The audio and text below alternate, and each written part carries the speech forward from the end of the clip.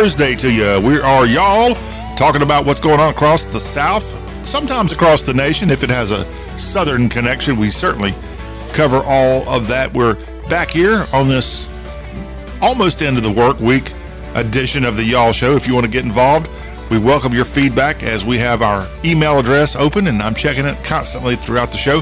MAIL, mail@y'all.com. We also have our text lines open, 615-208-4184. Hope y'all doing well. Yes, as I said, we're almost to the end of the work week, but if you are catching this show and you're working on this Thursday, now don't think that you can slack up now. You got to keep on working and get that job done perfectly. Maybe if you do such a good job on this Thursday, boss man will come around and say, you know what?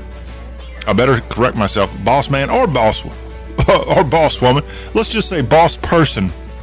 No, I'm not politically correct. The boss man comes around and says, you know what? You did such a good job today, Bubba or Bubette. Just take off Friday. We'll be fine without you. You enjoy your Friday. Okay, maybe that'll happen. I don't know. I wouldn't be counting on it, though. So we've got this Thursday lined up for you here on today's Y'all Show. We got our headlines from across the South. We've got some state news coming in from the states of Tennessee and North Carolina that we'll share with you as we go across the headlines of the region today. Also, we'll tell you a story that's coming out of Georgia as First Lady Jill Biden. She's going to hang out in the state of Georgia for the next 2 days. Why is she hanging out in Biden country? Well, it kind of sort of is, right? It went blue in 2020, or it supposedly went blue. We'll let you know about that. Kristen Welker is going to interview Donald Trump for her Meet the Press debut. We'll tell you more about this new person hosting Meet the Press as Chuck Todd, the Floridian, steps aside as the Meet the Press host. And now Welker comes in. I think she's a Philadelphia lady. We'll find out a little bit more about her big interview with a guy that went to college right there in Philly, Donald J. Trump. Also, Delta Airlines is going to restrict their Sky Club access. If you've got a special privilege within Delta Airlines rewards, you need to listen closely when we get to that announcement later on in our news headlines today. Down in Mobile, Alabama, the federal government, they just don't have enough to do, evidently. So the Bureau of Land Management has renamed a rural road of which nobody even lives on in Mobile County. Why would they do such a thing? Political correctness, maybe? I'll tell you about it. Churchill Downs, racing is going to resume there. We've got the information on that. From Knoxville, y'all remember the guy, Oliver Anthony? The guy behind Rich Men north of Richmond? I'm starting to think something's not quite right with this guy. He has moved a concert scheduled for Knoxville, and I'll give you the details on what's going on with this fella. A guy that doesn't have any problem showing up, it looks like, and his team showing out. Deion Sanders, as well as his two sons that play for him at Colorado, Shadur and Shiloh, are going to star in a new KFC commercial. And I'll give you the update on prime time, and boys going to be pumping up chicken for KFC. I wonder what that's going to be about. Great news if you're a Mississippian. You've now joined Alabama, South Carolina, and of course Texas. You've got you a new Buc-ee's underway, and I'll let you know about the first location of Buc-ee's in the state of Mississippi. All that's going to be coming up on today's news headlines. Plus, here in this opening hour, it's time to talk football. A little college football talk from our pigskin prognosticator. Keifer Engles will be dropping by in just a few minutes, and he'll get us set up for the weekend. And he knows a thing or two about picking winners. So I would go to Vegas with what Keifer has to say, or at least Tunica. We'll have Keifer Engles in with us in just a few minutes to help us get ready for the weekend in college football.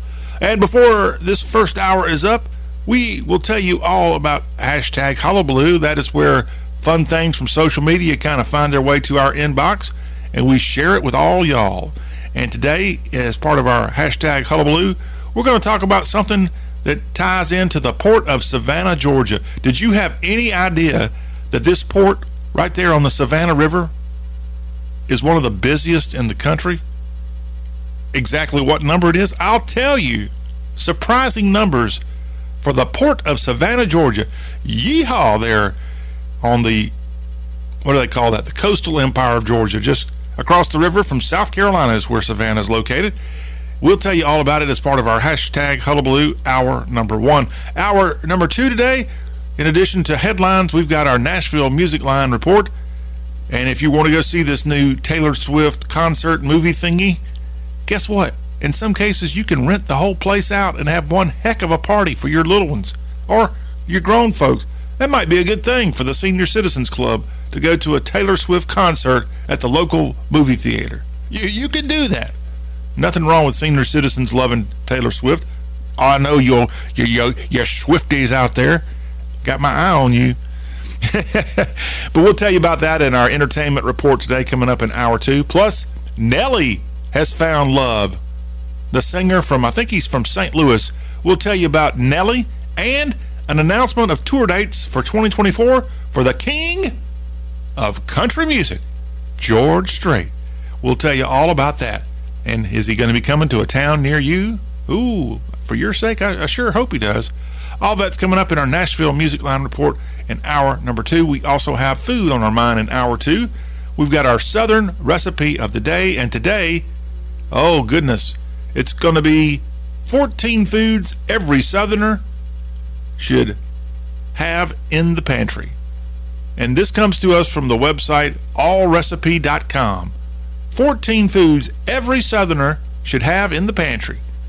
And we're going to get you to pull out a pen and paper and go through your pantry as we go through this article. And if you don't have 13 of the 14 foods in your pantry, we're going to deport you. That's coming up hour 2. Hour 3 today, we've got, in addition to headlines, our Southern travel report. Festivals in the South. What's going on this weekend? Well, let me give you a little heads up. We're going to be talking about Pawpaw. And it ain't the one that might be your grandfather. Are y'all familiar with Pawpaws? Well, there's a festival for Pawpaws coming up. And if you don't know what a Pawpaw is, well, hang on, I'll tell you hour 3. And it, again, has nothing to do with what you might call a grandfather. It's got something to do with a tree. That's coming up. Plus, do you know what the term SUP is? This weekend in West Virginia, it's going to be a whole bunch of SUP going on. I'll tell you what that is. It means stand-up paddleboard, in case you just can't wait till hour 3. Got a great event in the Mountain State coming up this weekend. Plus, we'll let you know about a Songwriters Fest going on in Ocean Springs, Mississippi. Lovely little arts town on the Mississippi Gulf Coast. And they've got some great songwriters assembled in, I always get this wrong, Jackson County. Hancock, Harrison, Jackson. Yeah, it's technically across the bridge from Biloxi, so it's technically Jackson County, Mississippi. Ocean Springs is where we'll take you for their Songwriters Festival going on this weekend. If you need a neat little escape, that might be a great place to go this weekend.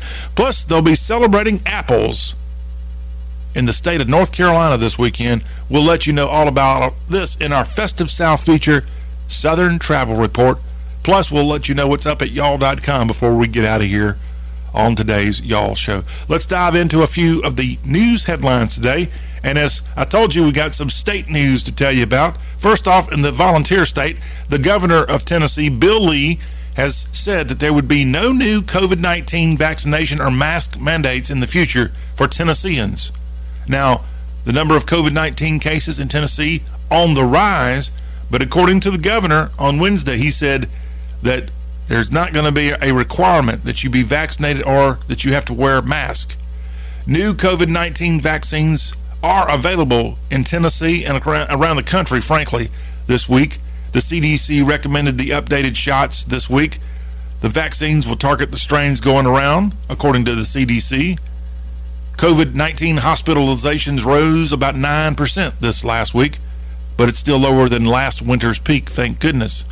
Governor Lee on Wednesday in Nashville said that there will be no vaccine or mask mandates, adding that Tennessee learned in the last time around that the government does not need to tell people how to live their lives with regard to their personal health.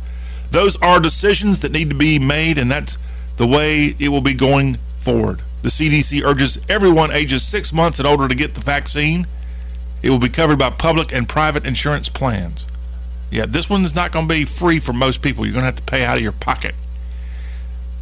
But at least in Tennessee for now, Governor Lee says in the state of Tennessee, he's not going to require you to get that vaccination. I wonder what states would be requiring that. And again, is that even legal? Speaking of states and legal processes, Governor Roy Cooper on Wednesday in the state of North Carolina appointed an appellate judge and longtime voting rights attorney to the North Carolina Supreme Court. Allison Riggs will replace outgoing North Carolina State Supreme Court Justice Michael Morgan. He resigned last week from the North Carolina Supreme Court. Republicans have a 5-2 majority on the North Carolina State Supreme Court, and this new appointee, Allison Riggs, is a Democrat, and she replaces that Democrat in Justice Morgan. Allison Riggs has been serving on the North Carolina Court of Appeals, and that's a position the governor appointed her to last December. She's 42 years old, and she is going to become the youngest woman to ever serve on North Carolina's highest court.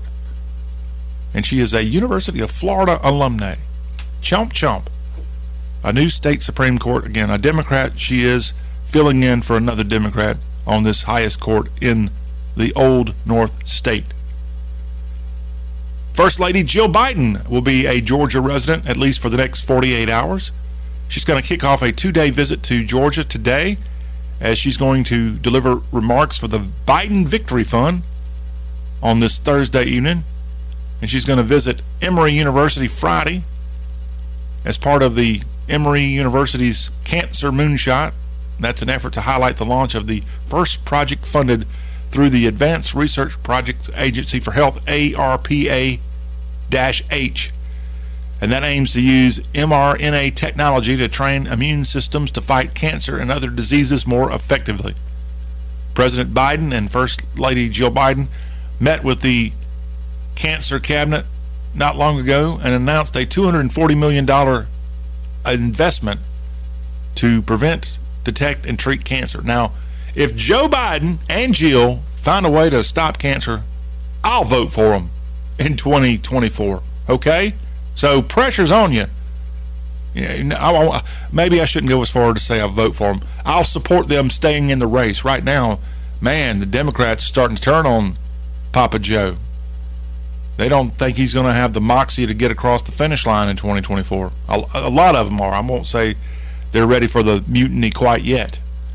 But, man, it's not looking too good. And I think a lot of this stems from Republicans and their effort this week to have an impeachment inquiry. Not necessarily going to have a vote to impeach him, but just starting to do the legwork to get the evidence. And some of the Democrats are starting to tighten up a little bit. So we'll find out what happens there. But again, it looks like the Bidens do have cancer on their mind. And hey, anybody, no matter the party, no matter the country, I'd vote for Kim Jong-un if he if he found a way to stop cancer. By the way, he's been in the news as he went up to Russia the last couple of days. What am I talking about? You know what I need to talk about? When I start getting crazy, the best deterrent to not sound crazy is to talk about Donald Trump. Okay, so I will. The former president is going to give his first broadcast network interview since leaving office. That's right. He hasn't been on NBC. He hasn't been on ABC. He hasn't been on Fox. And I wonder if it's his decision or if it's been those big networks purposely keeping him away. That wouldn't surprise me if that were the case. But he's going to sit down with Kristen Welker. She's the new Meet the Press host, taking over for Chuck Todd.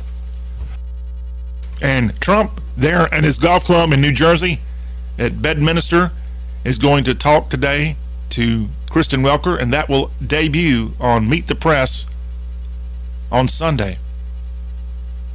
Trump last appeared on Meet the Press when he was president back in 2019. And so, yes, he might call in on channels like Fox News at times or Newsmax, but he hasn't been on the big three, or, okay, big four, if you include Fox, the broadcast channel Fox.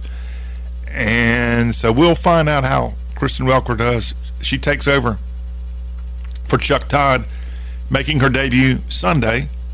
Now, Trump has actually praised Kristen Welker. She moderated the second presidential debate between Trump and Biden back in 2020. And I remember that. He took time to say, good job. And I think she did a fairly good job. The Pennsylvania native, Kristen Welker, taking over for the Floridian, Chuck Todd, on NBC. If you're a Delta Airlines frequent flyer, the Atlanta-based airline says it plans to cap the number of entries to its Sky Clubs starting February 1st of 2025. For holders of the American Express Platinum Club as well as the Delta Reserve American Express card, those holding the Platinum card will be allowed 6 visits per year, while the Delta Reserve card holders will get 10 annual visits. For you frequent flyers, this may be shocking news to you. It really will be, because I know that some of you live in these lounges in airports, but if you've been enjoying the free meals, the alcohol, and that quiet place to relax before your flight, cutbacks are coming from Delta Airlines. Those who book a basic economy ticket will no longer be allowed in the lounge starting January 1st of 2024. Come on, Delta. And that's going to happen whether you carry the Platinum card or any kind of Delta Premium credit card. I think I'm going to have to start flying Southwest. The Platinum card has been American Express's most popular product. It's got a very high annual fee. I need to pull out I don't even know what kind of card I got. I just want to make sure it works. But yes, there has been free lounge access to Delta's Sky Club members, but a lot of these changes happening. Again, it won't start till 2025, but if you're going to be flying the friendly skies, Delta Airlines just might restrict you in its Sky Club Airport Lounge. You might want to check with Delta, and don't complain to me. Take it up with Atlanta, Georgia. Okay? We'll have more headlines as we go on today's Y'all Show, but we're going to take a time out here, and we'll have football on our mind when we come back from the break. Keifer Engles is here, the pigskin prognosticator, and we're going to break up and break down some of the big college football games going on this weekend. It's time for that Tennessee-Florida game. There's some other biggies out there going on this weekend. We'll tell you all about it.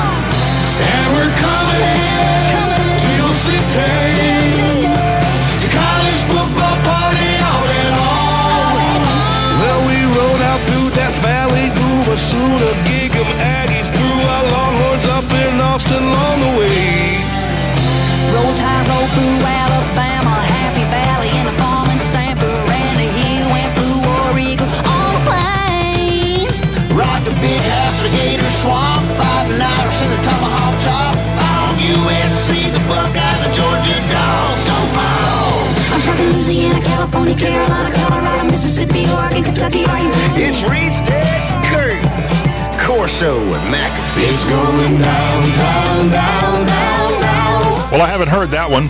That must be the new version of Coming to Your City that's got Darius Rucker, the Gamecock alumnus, Darius. And it's got the University of Louisiana Monroe alumnus, Lainey Wilson there singing Coming to Your City. Not bad. We got Keifer Engles. We're back here on the Y'all Show, getting ready for college football to return. And it actually is back here on this Thursday with a handful of games. You got Miami hosting the Wildcats, I believe Bethune-Cookman is.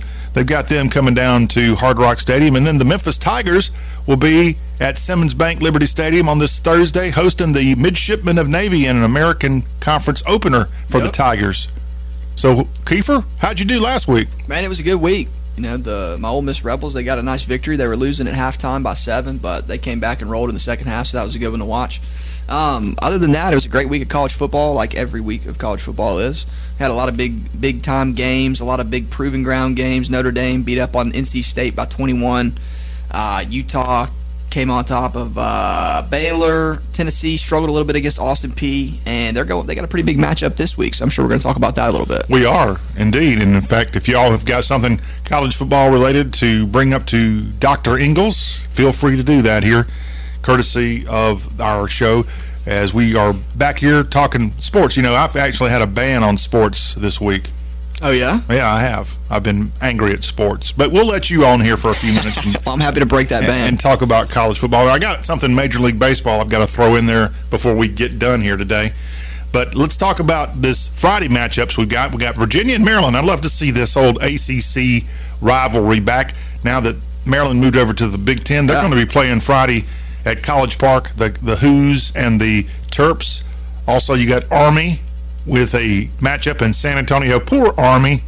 They have to play the worst schedule because they're still an independent. Mm-hmm. Hey, UTSA, they're pretty stout. So are they? Yeah, they are. It's going to be a tough challenge for the Jeff Monken's Black Knights. Indeed. And then we've got Air Force and a Mountain West battle for them at Falcon Stadium going up against Utah State on Friday. Then a whole bunch of games come Saturday. Boston College barely beat an FCS team this past weekend. I think it might have been Fordham or somebody like that. No, it may have been Fordham. I know South Carolina struggled a little bit against Furman. I thought Furman would win that game. They look good. They did win the first half, but unfortunately for me, the Paladins just couldn't come through in the end. That's okay, though. So BC tries to get a win in the ACC, and it's not going to be easy. They got the number 3 team in the country coming to Chestnut Hill, Florida State. This is an early game on ABC. Yeah, and I don't know if Boston College is going to have that great of a day. Florida State, they've been playing lights out all year. They're 26-point favorites. It wouldn't surprise me if they eclipse that 26-point number. I mean, Boston College, like you said, they struggled last week against the FCS team. Florida State, they haven't struggled much at all in the last 2 years, so we'll see how that has Mike Norvell got this program back? Oh, yeah. He's got it back. Okay. For sure. They're back in the – obviously they're ranked number 3. I don't know when the last time that was, but Norvell, he's got it. And I don't want to completely turned around. I don't want to look ahead too much, but they got Clemson coming up soon. They do. That game is not as scary as it used to be, but you still can't overlook the Clemson Tigers. They're obviously going to be looking to fight back. That game's at Death Valley, but still, Norvell. Keifer said they're back, so I'm going to have to take his word. An intriguing game going on at Davis-Wade Stadium on Saturday. It's an 11 o'clock Stark Vegas time kick between number 14 LSU and Mississippi State. MSU holding on against Arizona in the Week 2 contest they had there and won that in overtime. This one's going to be an early game on ESPN. Yeah, so LSU, obviously they lost that first game against Florida State, but Florida State's probably one of the top 3 teams in the country, so that's nothing to be too ashamed about. But for LSU fans, you're definitely going to be ashamed about it. Starting off the year with a loss is not great. Coming down to Mississippi State, Mississippi State's 2-0, but that 2-0 is not as impressive. Did you see the way that Mississippi State won their game against Arizona? Yes. Wild ending there. It really was. Arizona trying to get a first down, and the guy must have been I thought it was a millimeter away from and it wouldn't have proven that they would have won the game, but at least they would have been able to keep going and possibly take it to a third overtime. I think that was a second overtime game. I want to say it was just the one. The first overtime. That was 31 or 30-24, I believe. All right. But a wild game if you get a chance to go back and watch that. Also, a game going on at Como. Missouri's got Kansas State, kind of a odd matchup there. Number 15, K-State, comes over to SEC country with a game against Missouri. Yeah, so K-State, every year they've got a road game against an SEC team. A couple years back, they came down to Davis-Wade Stadium and beat Mississippi State on the road. Kansas State, these guys got some firepower. Missouri, not so much. I think Drinkwitz last year, that's Eli Drinkwitz, Missouri's head coach, he got a little too involved in the social media, a little bit too involved in the trash talk, with no ability to back it up. Zero ability to back it up. So we'll see how Missouri fares this weekend. I expect Kansas State to roll. They're 3.5-point favorites. Take that all day. All right. Do you have CW Network on your television? You do? Okay. Well, guess what? They have games. Did you know that? I did not know that. Yeah, they have the ACC games. And this weekend, if you're scrolling around looking for a great contest, NC State will be on the CW Network at 2 Eastern, 1 o'clock Central. They're going to be taking on the Marching Keydets of VMI. Oh, yeah. And that will be on the CW network. The Keydets, baby. That's right, the Keydets out of Lexington, Virginia. Notre Dame will be back on TV, of course, on Peacock this weekend. They're ranked number 9 in the country. Is Notre Dame back? Hey, Speaking of NC State, they walloped NC State, and it was Notre Dame was a 6-point favorite going into that game. Of course, they beat them by 21. If you listen to our episode last week, we pretty much called that. We said Notre Dame was going to roll. Notre Dame, they play Central Michigan this week. This is, a game that could be very easily overlooked for them. They've got Ohio State next week. So we're going to have potentially a top 10 matchup, Ohio State versus Notre Dame next week, and we'll be able to answer a ton more questions about both of those teams, Ohio State and Notre Dame both. They haven't played two competitive opponents yet, but those two going against each other is going to be some great TV. So I kind of get the feeling you're going to go with the Irish over the Chippewas. Oh, yeah. I mean, it could be 40 points plus. Well, this is a rivalry game for at least one of these two schools. This weekend at Sanford Stadium, the number 1 team in the country, the Georgia Bulldogs, open up SEC play. They got the Fighting Roosters from Columbia coming over for a game between the hedges. This is a game that will happen this year. It will not happen next year. It's one of these rivalry games that are going to go away, at least for one season, because they just don't have enough room in the schedule to make all the rivalries keep going. And so Georgia, South Carolina on CBS. I thought CBS lost the SEC contract. I kind of thought they did too. It may have just been the 11 o'clock. Okay. For the SEC games. I'm not sure, though. Because I know last week I saw the Big Ten on CBS. Yeah, Big Ten noon Big Ten thing is what's on CBS. All right. Well, according to my website, CBS has got this game between the Dogs and the Gamecocks. Yeah, I think the Gamecock fans, they're not going to be too disappointed this rivalry's going out the window. They've been getting the break. It's the only game in the SEC that's a rivalry for South Carolina. It is, yeah. I mean, South Carolina's rivals are Georgia and Clemson. So what do they do now? And the Citadel. What games do they get excited about now? I mean, South Carolina, they've had a disappointing start to the season. They had a lot of hype coming into this season after last year, and the way they finished last year, beating Clemson and Tennessee. They just, fell flat on their face against North Carolina. I think Rattler got sacked 9 times in that game. If you're getting sacked 9 times in a game, you're not winning that game, and they got, the doors blown off of them. And they didn't look great against Furman Paladins last week, losing at halftime, which is crazy for an SEC team. I think they actually got a touchdown right before the half. Was it tied at halftime? South Carolina got a last-second touchdown to go into the locker room. But at the end of the day, that's horrible. That's horrible. You got to play better against these lesser schools to get ready for the big ones, and they're playing against Georgia this week, and it's not going to go great for them. Georgia has started off a little slow this season. UT Martin covered the spread. Ball State covered the spread. I don't know if South Carolina's going to be able to, though. It's 26.5. Georgia's going to be rocking and rolling.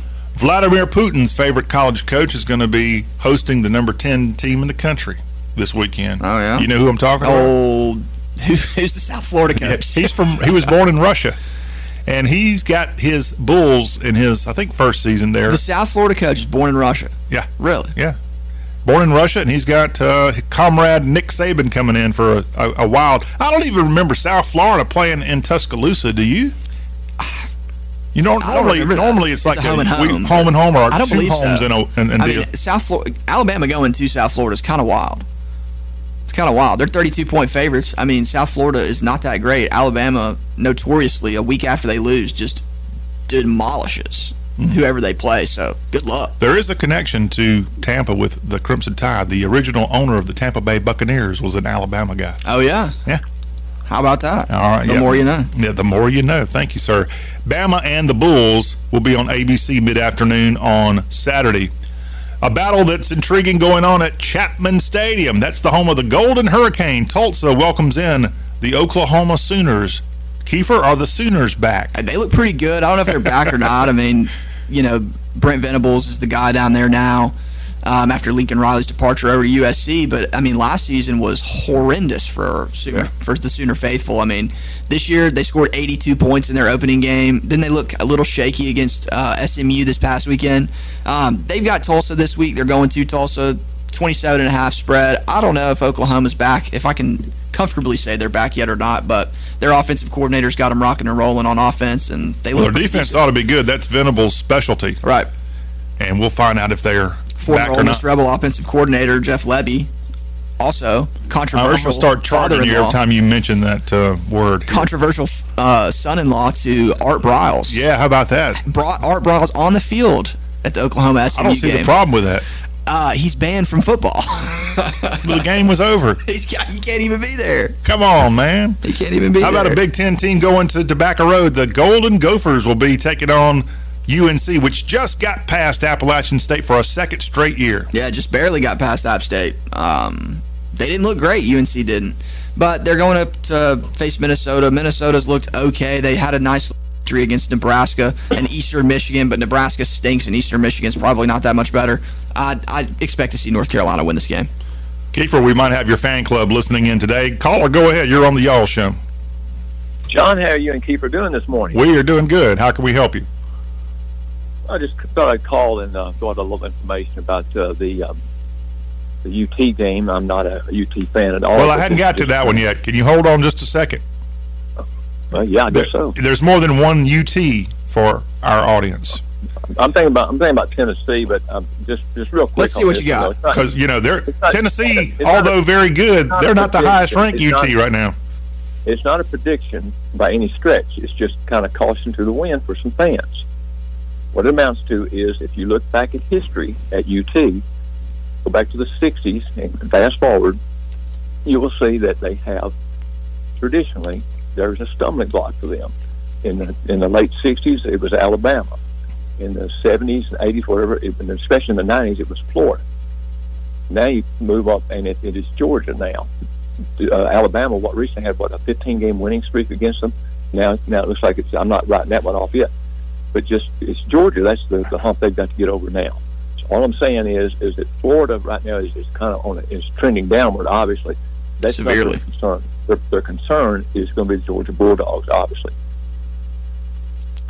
Well, Georgia again with South Carolina. Tennessee, of which you have jumped ahead of us here, which is perfectly fine. Tennessee's going to be playing those Florida Gators at Ben Hill Griffin. That's an ESPN prime time game. Keifer, your thoughts on that one? Tennessee, they had a shaky game last week against Austin Peay. It was 6-6 right before halftime, which is just, unbelievable. Tennessee's got one of the most firepower and prolific offenses in the country, and they just were nowhere to be found in that first half against Austin Peay. They looked somewhat better in the second half, but you can't make those mistakes against the Florida Gators. Austin Peay is a inferior opponent, to say the least, and Florida is going to play better. Florida, obviously, they're having a down couple of years, and like Dave said, they are trending down. I just don't see Florida being able to hang with the Vols this week. We'll see, but if the Vols play like last week, that could be a different story. Did Florida play last week? Yes, they played McNeese, I believe. Oh, that's right. They played the Cowboys. All right. Yeah, and 49-7 did not cover the spread, though. Is that right? Yeah. All right. So the Gators in Florida, the Gators of Florida and Tennessee, and I think there's a chance those two teams may not be playing next year. I don't know about that. Let me confirm that. I think I remember seeing that. But while Keifer's looking that up for 2024, we don't want to skip ahead too much. That other team from the Volunteer State will be rolling the dice in Vegas. Vanderbilt will be taking on the Rebels of UNLV on Saturday evening. That game will be on the CBS Sports Network. And I was giving the caller there a hard time. Texas, the other UT, ranked number 4 this week, and you would be ranked number 4 when you beat Alabama. I thought they should have been ranked a little higher than that, man. They're the significantly better team in that matchup. They've got the Red Raider busting Cowboys of Wyoming coming into the 40 acres. Wyoming, did you see that week 1 game they had with Texas Tech? Yes. That's a pretty wild finish there. The Cowboys coming over to Austin for a game on the Longhorn Network. That's going to be 8 o'clock Eastern, 7 o'clock Austin time, Saturday evening. The Backyard Brawl renewed. That'll be a primetime game. Also Saturday between West Virginia and Pittsburgh. That was always a great game on Thanksgiving, and then they decided to not play each other Thanksgiving. Yeah, all the rivalry games going to the wayside now. The Egg Bowl being on Thanksgiving, hope that stays. The Pac-12 and all that stuff, the Civil War between Oregon and Oregon State, thankfully that's back on, and they will continue to do that. You mean the war between the state? What? Yeah, war between the state, the Oregon. Yeah. But not states. War between Civil War. Yeah, we'll call it the Civil War. Okay, speaking of the Egg Bowl, the team that plays in that each year, Mississippi, ranked number 17 in the country. They had an incredible finish to their game at Tulane last week. A game that they were right on the edge of losing, frankly, but they found a way to dominate in the last couple of minutes. And Georgia Tech, for the very first time, the Ramblin' Wreck come over to Vaught-Hemingway Stadium. And these are two teams that were once in the Southeastern Conference for 30 years. Right. But Tech never played in Oxford, and they're making their first trip to the Grove this week. Well, it should be a good game. Georgia Tech, they're trending upwards. Last year, I think we played them at Georgia Tech, and it was 41-0 or 41-7, something along those lines. Pretty much a beat down. Georgia Tech's a totally different team this year, though. They got a new quarterback. They sent their quarterback that was the active FBS leader in turnovers, sent him up to Nebraska, and he continues to turn the ball over, averaging 3 per game this year so far. So Georgia Tech, they're obviously going to be improved having that guy out of there. But Ole Miss, they had a shaky start like we talked about earlier. I think it's going to be a good game down in Oxford this weekend. I'll be there. John, will you be there? No, I will not be there.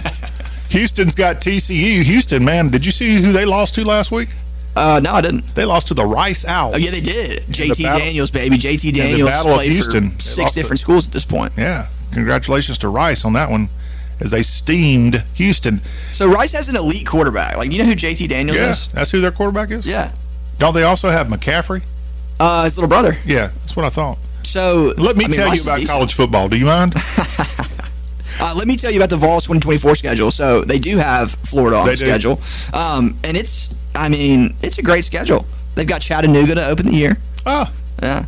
They've got, and then NC State, Kent State. The University of Tennessee. You look down through the schedule, and it's probably one of the easiest in the SEC for 2024, if I had to guess. Chattanooga, NC State, Kent State, UTEP. So there's 4 wins to start. Then you got Arkansas. Then you got Georgia. Then Oklahoma. Then Alabama, Florida, Kentucky, Mississippi State, Vanderbilt. So But they don't play South Carolina. No South Carolina. They don't play Missouri. Missouri. No Missouri. A lot of the Eastern teams are gone next year for right. And that's going to be the case for most of the teams as the SEC's shuffling things up for next year. One more game I want to ask you about before we get out of here. It does not involve the South, but, hey, it involves maybe our most famous son of the South, prime time. Prime time, It's going to be the prime time game on ESPN as it's the, what do they call that, the Battle of the Rockies or something like that. Colorado and the Rams of Colorado State from Folsom Field. ESPN will have this one on Saturday evening. Yeah, they've been licking their chops, ready to get College Game Day to Boulder. I'm really surprised they didn't wait for next week. Colorado's got, I guess it's in Oregon, but Colorado plays Oregon next week. So that would have been an electric matchup for Game Day. But that being said, Game Day's going to Boulder this week for Colorado State.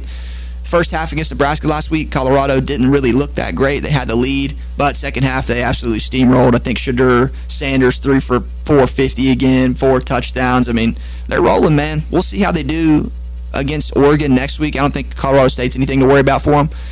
But Oregon, USC, Utah, they got a pretty brutal schedule. And if they come out, if they beat those teams, look out. Look out. So, who is your team to watch this weekend, Keifer Engles? Tennessee, Florida, that game's going to be probably the better of the weekend, if I had to guess. That'll be the one that I spend most of my time watching. Actually, I won't spend any of my time watching it because it's going on at the same time as Ole Miss and Georgia Tech. So, maybe I'll be able to pull it up on my phone on that beautiful stadium Wi-Fi at Vaught Hemingway. Oh, okay. Well, I'm glad we know what you're doing this weekend. Keifer Engles, hey, speaking of primetime Deion Sanders, let's talk about his old employer. Congratulations to the Atlanta Braves. Sir. As they became the first team, I think, in all of baseball to clinch their division. On Wednesday, they won their 6th straight NL East title, beating the Philadelphia Phillies 4-1. So what a run that the Braves have been on here lately. And Coach Snitker, or Manager Snitker, keeping the tradition going in Atlanta. Now they'll usually collapse in the playoffs, but historically, But Braves fans excited about a 6th straight NL East title. Yep, they look good, man. They look real good. You put your money on the Braves? I'm putting no money on any baseball. Okay. Because I'm horrible at that. Yeah.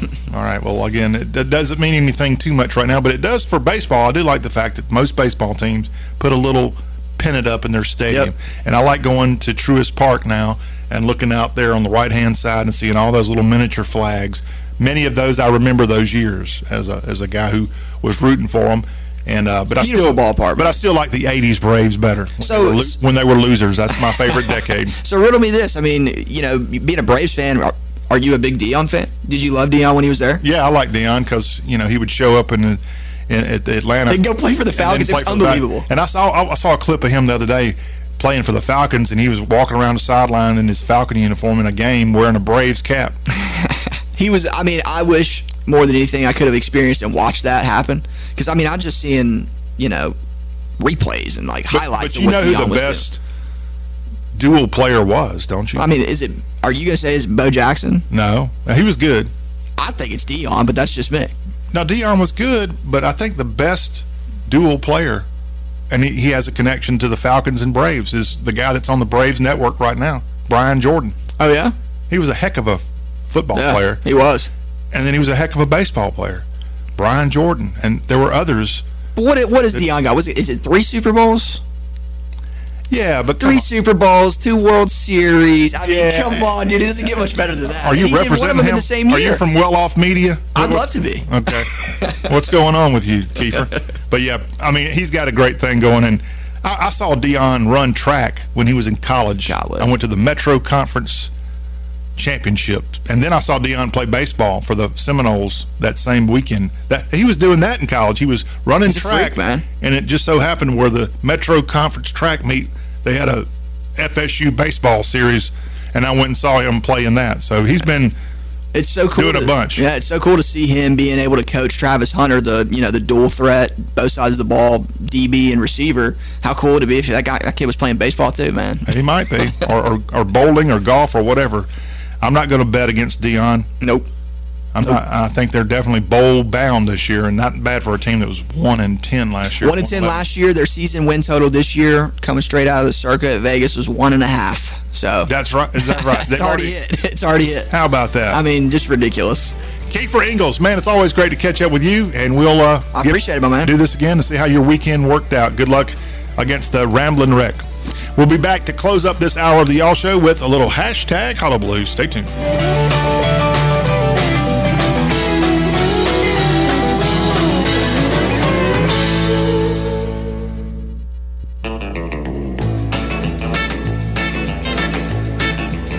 Well, I was ruling the roost and I had all the chicks to myself. And then suddenly it happened, a funny little feeling I felt. Yeah, I tried to outrun it, but it finally caught up with me. But how could I run from something that I can't see? Oh, that little bitty teeny weeny thing they call the love boat. Nobody's ever seen it, but it's got the whole world shook up. It all started with a little bitty kiss and a hug. It's a little bitty teeny weeny thing they call the love book. Oh, the possum's going to help us wrap up our first hour of Y'all on this Thursday, and we have now hashtag Hullabaloo, where we find things on social media, and Sarah Martin is on X with the account Strawberry Lady. She's a New York City independent filmmaker, director, and producer, and evidently she's been hanging out in the South because she's got a post up that says Savannah, Georgia, with the hashtag of Tybee Island and hashtag Savannah. And the beautiful picture of Sarah is of her on the beach, and I love that picture, but in the background is a container ship. And that had me thinking, why would you have a picture of a container ship in your beautiful picture of your Tybee Island visit? Well, that's because the port of Savannah, Georgia is a major seaport in America. In 2021, the port was the third busiest seaport in the entire United States. Its facilities for ocean-going vessels line both sides of the Savannah River, with 18 miles inland from the Atlantic Ocean. And it's owned by the Port of Savannah by the Georgia Ports Authority. So yeah, it's a big, big port right here in the South. Now, in terms of cargo volume, the South does quite well. In terms of cargo volume at U.S. ports, the Port of Houston is the largest port according to the latest data that I have. And then the Port of South Louisiana comes in at number 2. Port of Corpus Christi is number 3 in terms of cargo volume. And we're talking a lot of cargo. I think it's like hundreds of millions for each of these ports. Then you got New York, and New Orleans comes in at number 5. Then if you work your way down to the number 13 spot on this listing, the Port of Savannah comes in number 13. So check that out for all of you involved in the trade of cargo. We got more Y'all coming up.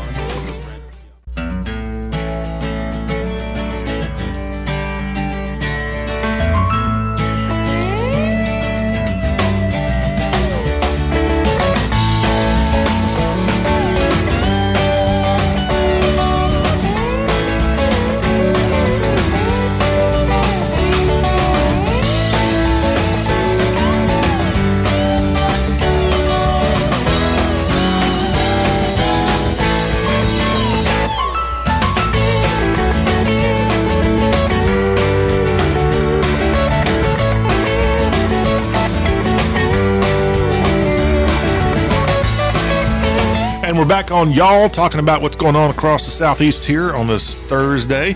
We've got country music news and entertainment news coming up in just a few minutes. Included in that, George Strait has announced his tour dates for 2024. All right, get ready to go see King George if you have the opportunity. Also, Nelly is in love. What's going on with Nelly? We hadn't heard that name lately. We will talk about that in our entertainment report in this second hour. Plus, we've got our Southern recipe of the day, courtesy of the website allrecipe.com. And actually, we really don't have a recipe to go over today. What we have, the 14 foods every Southerner should have in the pantry. And as I said earlier, if you don't have 13 of these 14 foods, somebody's going to come knock on your door and take you to the border between the North and the South and put you out there because you don't deserve to be a Southerner. I better shut up because I might only have like 10 of these 14 foods in my cabinet. We'll talk about it here as our Southern Food Spotlight is back on us here in this second hour. A reminder coming up in our third hour today, we've got a breakdown of some great festivals going on across the Southeast for this weekend. So if you don't have your weekend plans in place, we will tell you some awesome places to consider going on this mid-September weekend. We start off this hour with some news items of the day. In fact, we've got some developing stories here on this Thursday coming out of a pretrial motion going on in Fulton County, Georgia. It looks like for President Donald Trump and several others, they're going to have their case there in Fulton County be pushed back as the judge is considering motions that would let two defendants scrutinize evidence in the Georgia election case. So this ongoing thing in Georgia, it looks like it's going to keep on going, but for Trump this will not be, it looks like a rush to judgment in Fulton County at least, and that is what I think is going to be welcome news in the Trump camp and all those other 18 people that are part of this effort by Fannie Willis, Georgia, to get Trump, one of the 4 efforts to get Trump going on. And I heard in the news going into this segment about Mitt Romney on Wednesday announcing that he's not going to run for re-election of his Senate seat in the state of Utah. And I say to Mitt Romney, see you later, Mitt Romney. And the reason he's leaving, he claims, is it's time for a new generation to come in and take over the office.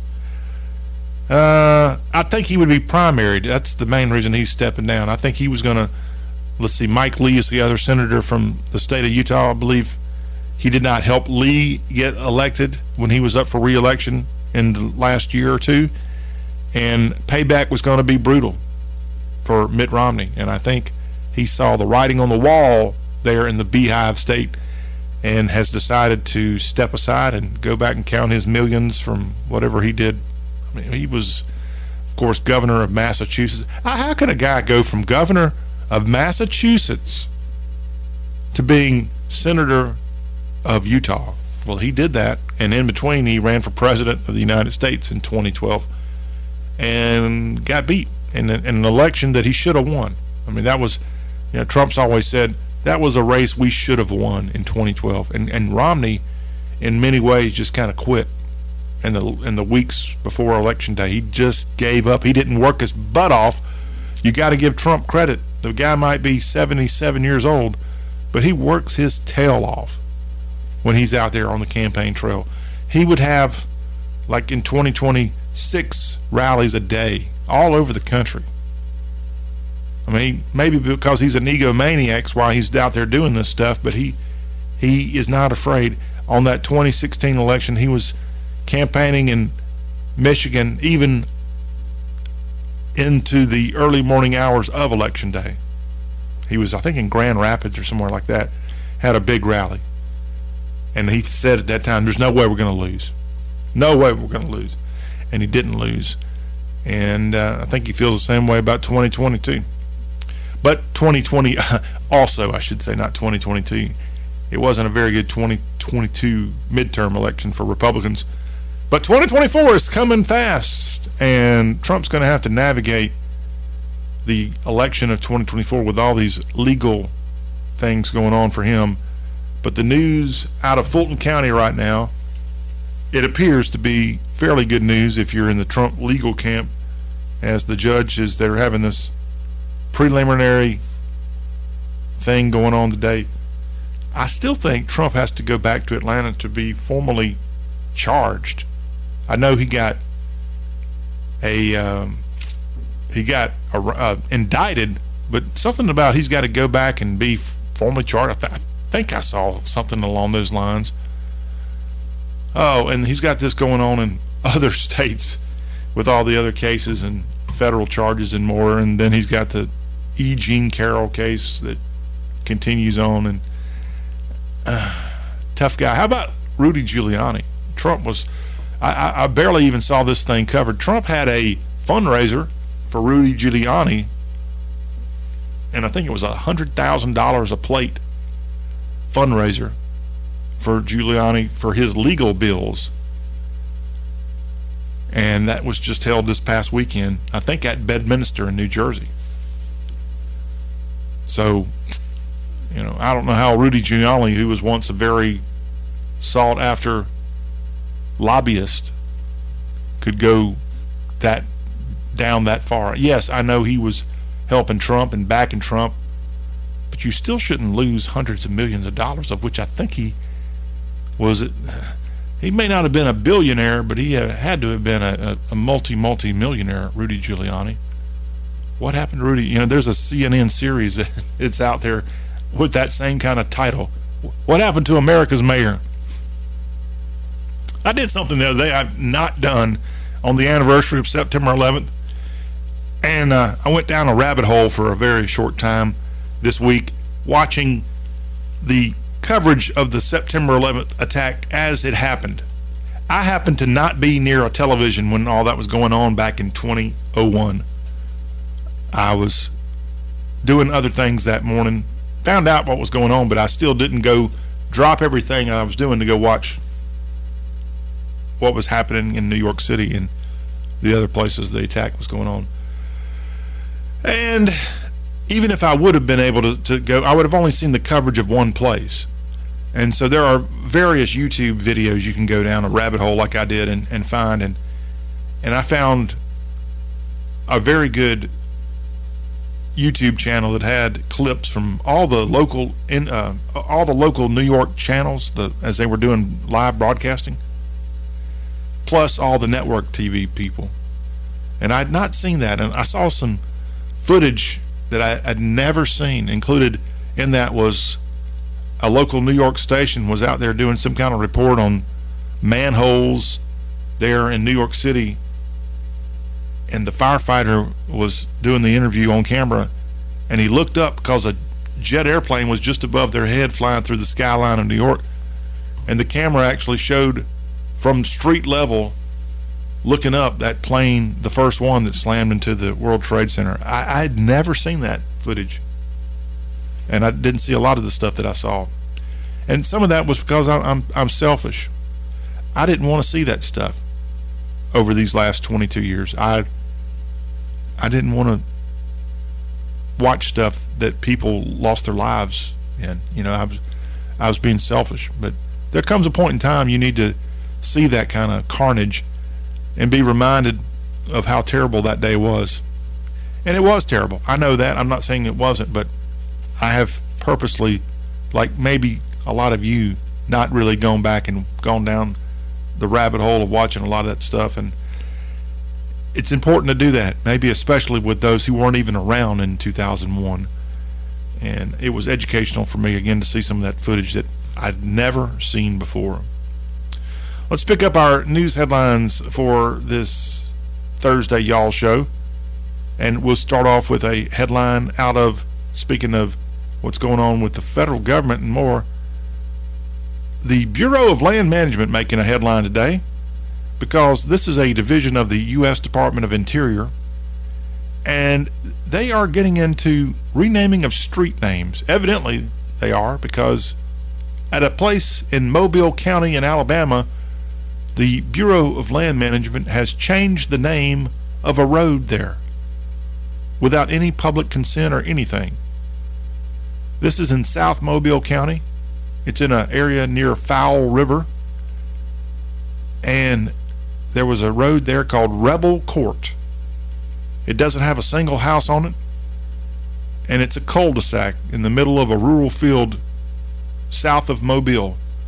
But the Bureau of Land Management has gone in and changed the name of Rebel Court to Foul River Court because the Bureau of Land Management requested it. And I don't think this is even on federal property. Now, this happens 3 months after the Bureau of Land Management purchased 5.1 acres surrounding the cul-de-sac, and maybe that's why they're making this change. They didn't want to have a link to the Old South with their purchase. Maybe they're going to put a building there, and they didn't want to have the address of Rebel Court.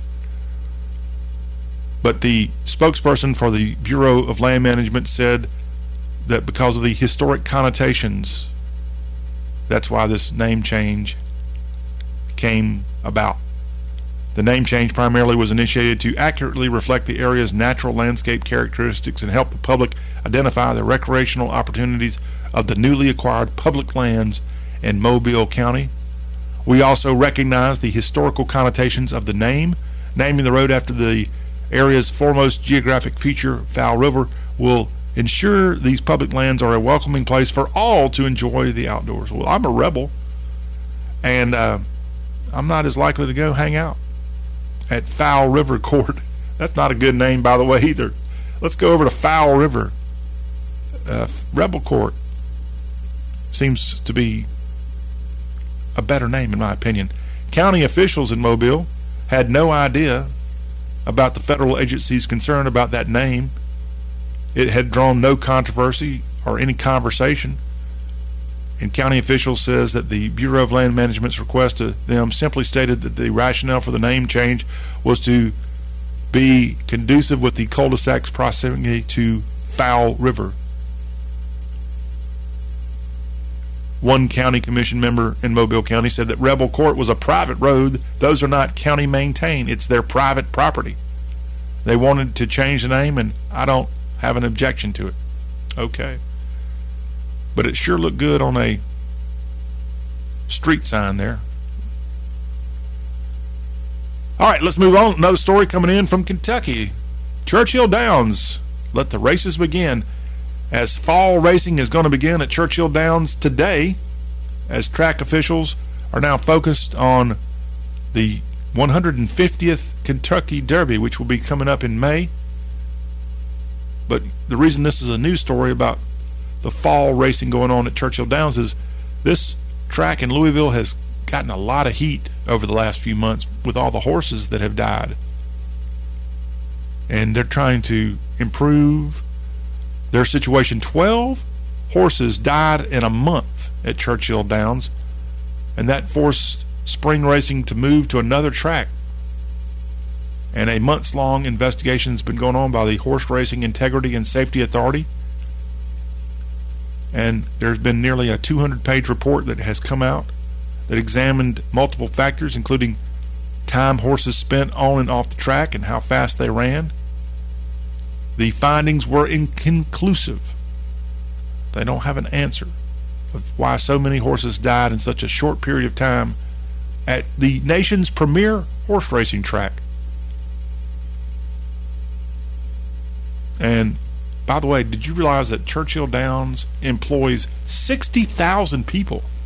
It generates hundreds of millions of dollars and billions of dollars of economic activity, according to officials with this Louisville iconic racetrack. Back open now after the controversy of losing a dozen horses earlier this year. We wish them the best, and we're getting ready for that 150th running of the Roses at Churchill Downs in May. Oliver Anthony back in the news, the guy that sang the song Rich Men North of Richmond. His song jumped to number one. In fact, it debuted at number one on the charts, the first artist to ever, as a newcomer, debut at number one on the Billboard chart in country music and other charts. Well, Oliver Anthony was scheduled to perform at a nightclub in Knoxville, but now that show has been canceled. And it's been canceled because he got ticked off over the ticket pricing. He was going to perform next Wednesday at Cotton Eye Joe on Wednesday, 2 weeks from now, Wednesday, September 27th, when Oliver Anthony was going to be playing in Knoxville, Tennessee, at Cotton Eye Joe. Now, he's going to perform at the Knoxville Convention Center on Friday, September 29th. And he's moved it because of a ticket dispute. On his Instagram feed, Anthony put out there, don't buy Cotton Eye Joe tickets for $99 a piece. Anthony said that besides the 2 shows he has already booked recently, his ticket prices for all upcoming shows are not going to be $99. They're going to be $25 each. The owner of the Cotton Eye Joe said that when the artist manager signed a contract, ticket prices were never discussed. And he said he was offended by Oliver Anthony's post, especially because no one came to him directly to express any concerns. Chuck Ward is the owner of Cotton Eye Joe in Knoxville, and he said that they had negotiated a price and nothing was ever said. Nothing was ever said about charging for meet and greets also. So this guy, Oliver Anthony, not coming necessarily to the defense of the Cotton Eye Joe owner, but he is a complete newcomer to entertainment, to being a star. And I don't know if he really knows how this stuff works. And I'll tell you what, when you got the number 1 song in the country, I'm sorry, Oliver, you don't go charging $25 a show. And that's what he's charging. And look, if he wants to go out in a pasture and put on a $25 a piece concert, that's one thing. But these people that run venues, they're not going to make it on $25 a head unless they're getting money from 5 other things like parking and beer and all the other things that they could charge for. So his concert run may not be that lengthy for the rich man trying to play in Knoxville. Oliver Anthony. Neat song, though. Neat story. What's also neat is what we will do as we continue on with this Thursday Y'all show. We will come back after this break, and we've got our Nashville Music Line report. We've got information on Taylor Swift for all you Swifties out there, plus Nelly has found romance, and George Strait is launching a 2024 tour. I don't think he'll be charging $25 a ticket, but I'll tell you where the George Strait tour is going to be playing. That's coming up, and before hour 2 is in the books, we will go to allrecipe.com.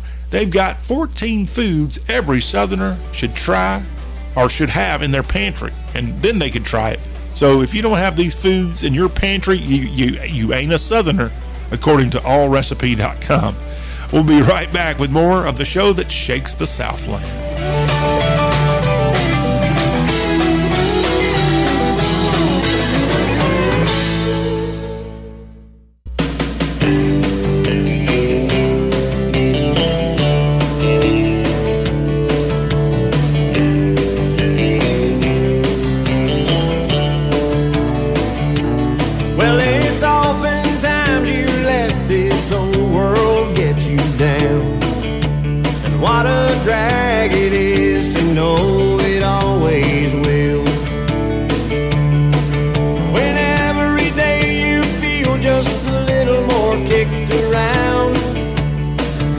Dreams you hold so long and heart get broke and not fulfilled. Well then let go, baby, let the wind blow through your hair. You can't walk around in chains and ever get nowhere. Something or someone is telling you it's over and done. Outside the free wind blows. Let go. Oh, what a great song from 1993. 30 years ago, Ricky Lee and his brother Doug of Kentucky Headhunters fame broke off to form a duo on the Asylum imprint, and that was their debut there. Brother Phelps. If you want a cool music video to watch, go check out that one for Brother Phelps as they rode around. I guess it would have been somewhere in Middle Tennessee or in Western Kentucky on their motor choppers. having a good time with that air blowing in their beautiful hair at that time. Hadn't heard much of Brother Phelps, either one of them, the last few years. Maybe you need to catch up with them. Kentucky Headhunters, great music they had back in the early 90s. Speaking of country music, we're going to keep the entertainment spotlight going right now in this segment of our Thursday Y'all Show, hour number 2. We've got the news out of not just Nashville, but all of entertainment land. And how about the Taylor Swift The Eras Tour? That is a concert film that's going to be coming out soon. And if you can't make it to a Taylor Swift concert, then at least you can watch the concert film. Cinemark has announced that Taylor Swift fans can now host private viewing parties for this forthcoming film.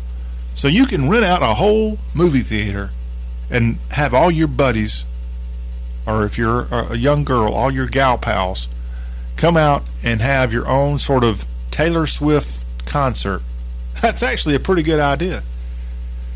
Cinemark, in a statement, said that they're excited to offer fans the ultimate Taylor Swift concert film VIP experience in their own private Cinemark auditorium. Our larger-than-life screens and captivating surround sound deliver a most enchanting environment to sing and dance along with friends and family to the concert of the decade. Now, this Eras Tour that Taylor Swift is on has racked in tons of money throughout the country and beyond. And now, this film is coming out October 13th. This concert film, so you can act like you're there. According to AMC Theaters, the movie broke records for single-day advance ticket sales with $26 million in tickets sold on August 31st alone. Tickets for the private Swiftie parties for up to 40 people, that's going to cost $800 plus taxes and fees where applicable. The private theater sales available now along with standard and individual tickets at Cinemark.com or go to the Cinemark app. This is a really interesting way of selling out movie theaters. And if you're a parent and you've put on a party lately, asking $800 for 400 people, or rather $800 for 40 people, it's not necessarily the worst news of the day. That's $20 a person to go in and have a party. And if you've got the money, you will not be trying to pass that on to the other kids coming to a party. You'll just eat it. $800. And if you're in the category of someone like me, you just split it with your baby mama or baby daddy. So $400 for one heck of an experience, yeah, that's probably worth it. And I mean, especially young girls. What young girl does not like Taylor Swift? And most guys like Taylor Swift. I've had my problems with Taylor Swift because she's abandoned Nashville. She's gotten real liberal. But man, some of her songs are pretty neat. And even some of her pop stuff. I've gone and watched many Taylor Swift videos in a row here lately. And they're pretty neat. I mean, she's got, if I can just be bold and say, a hell of a talent for a freaking Pennsylvania girl that was, we'll just say she became a woman in Hendersonville, Tennessee when she moved to Middle Tennessee.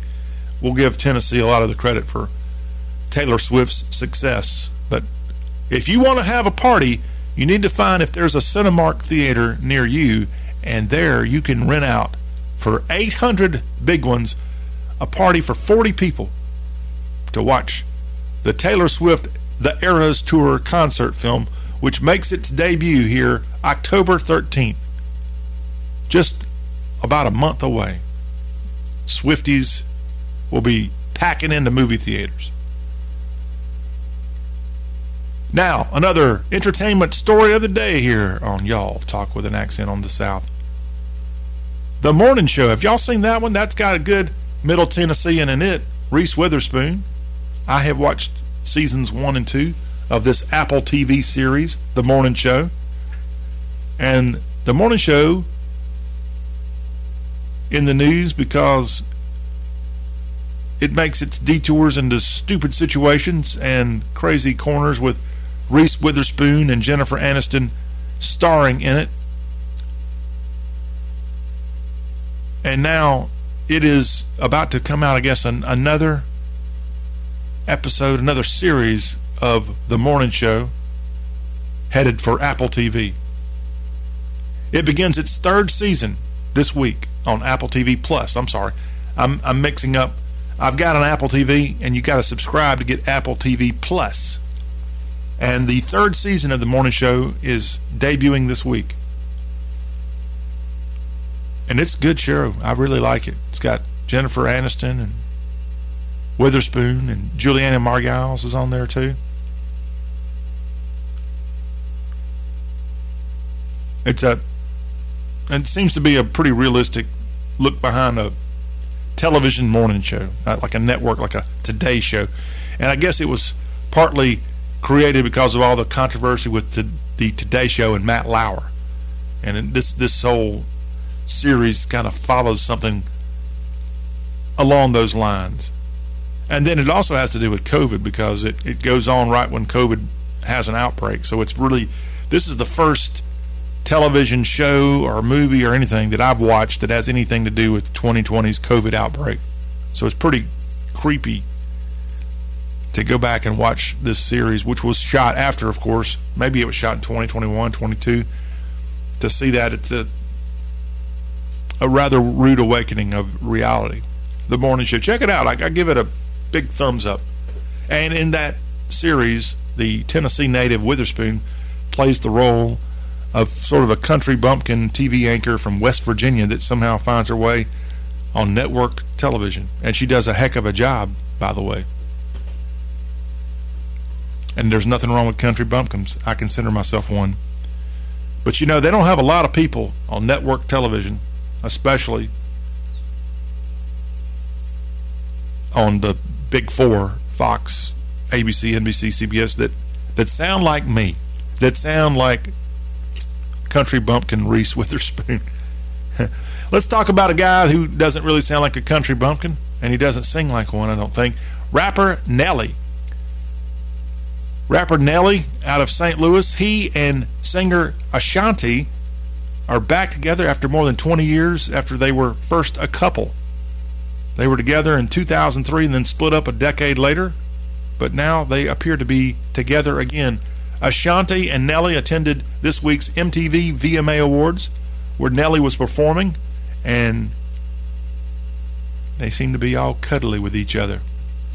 During an interview with E! News, Ashanti said she thought the bag that she was holding, the clutch, I think it's what it's called, was cute, and asked if she and Nelly were in a relationship again.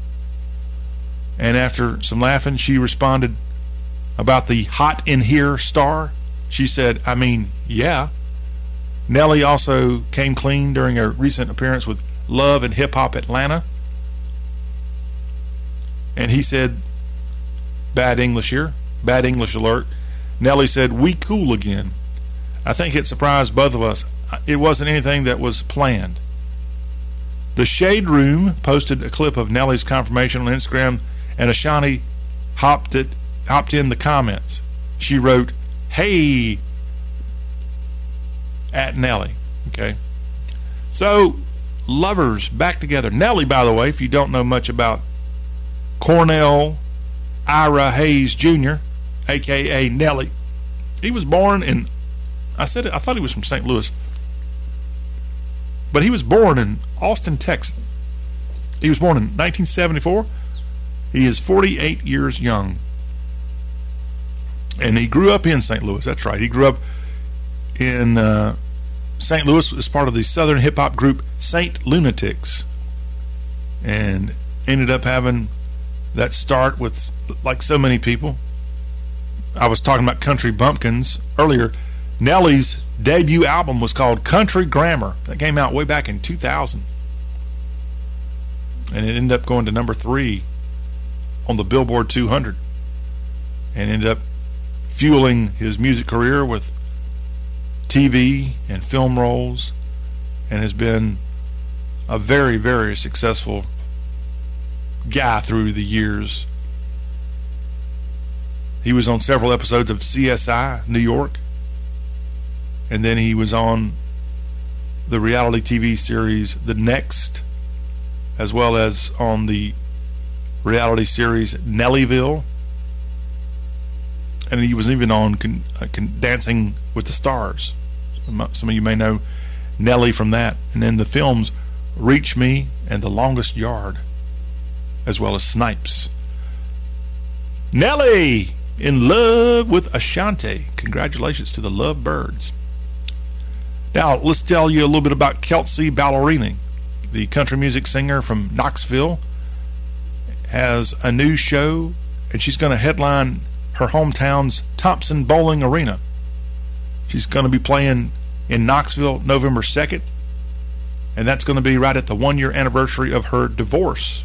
So she'll be getting over the heartache of divorce in her hometown of Knoxville, Tennessee, headlining where the Tennessee Vols play basketball. She and her dog Dibs made a music video.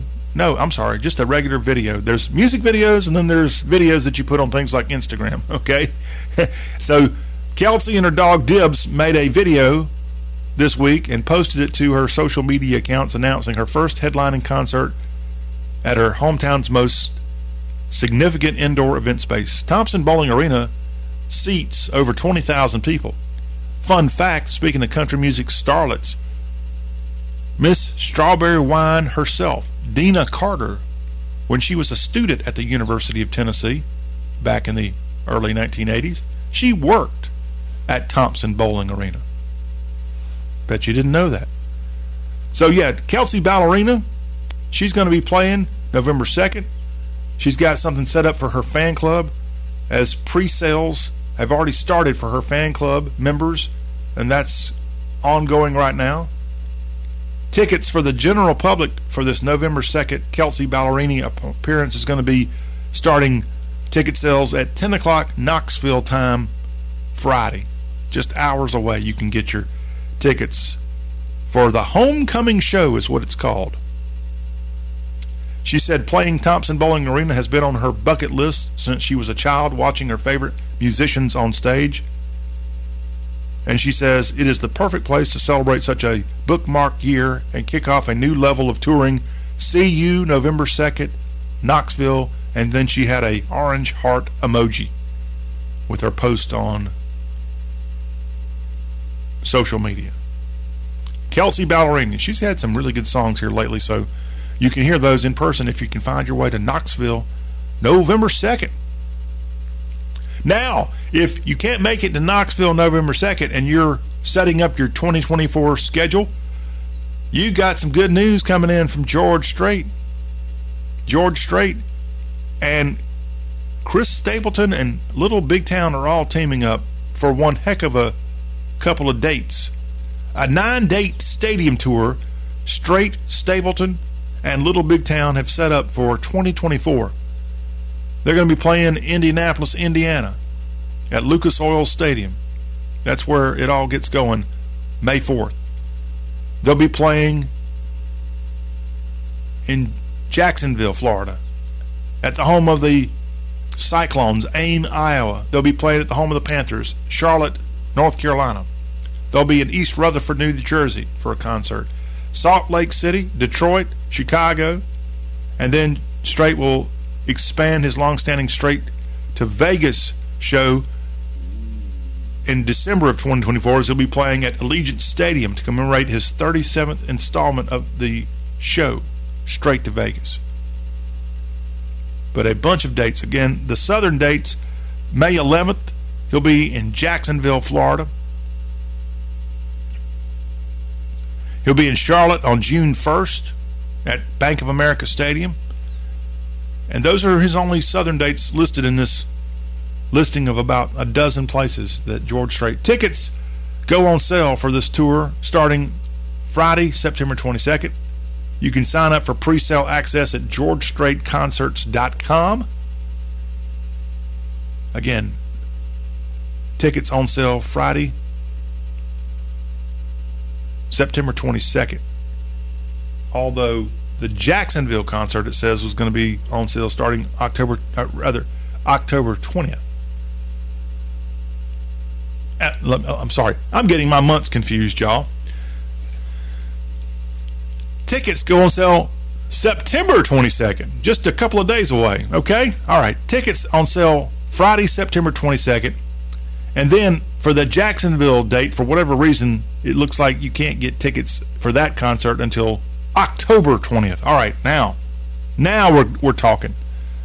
But it's still for 2024. I don't know if y'all can wait that long to see King George in concert.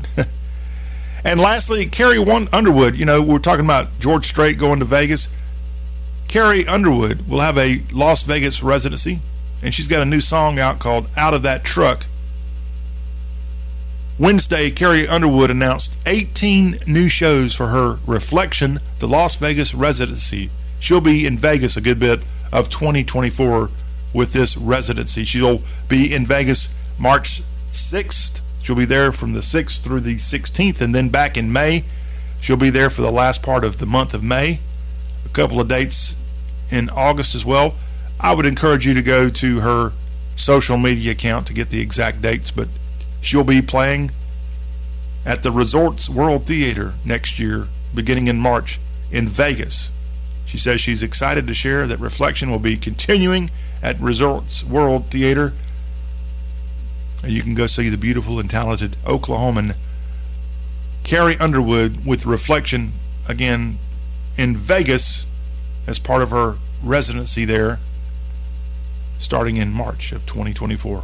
And if you have a chance, check out that new song, Out of That Truck, from Carrie Underwood. Maybe I'll have to find that when we come back from the break and play that, because I don't think I've heard it in its entirety, and we're not going to ever deny Carrie Underwood a chance to be played on the Y'all Show. When we come back, we're going to wrap this hour of conversation about the South up with food on our mind, and we've got a listing of things that if you're a Southerner, you dang sure better have in your pantry. AllRecipe.com has got this article up, and we'll talk about it when we get back, y'all.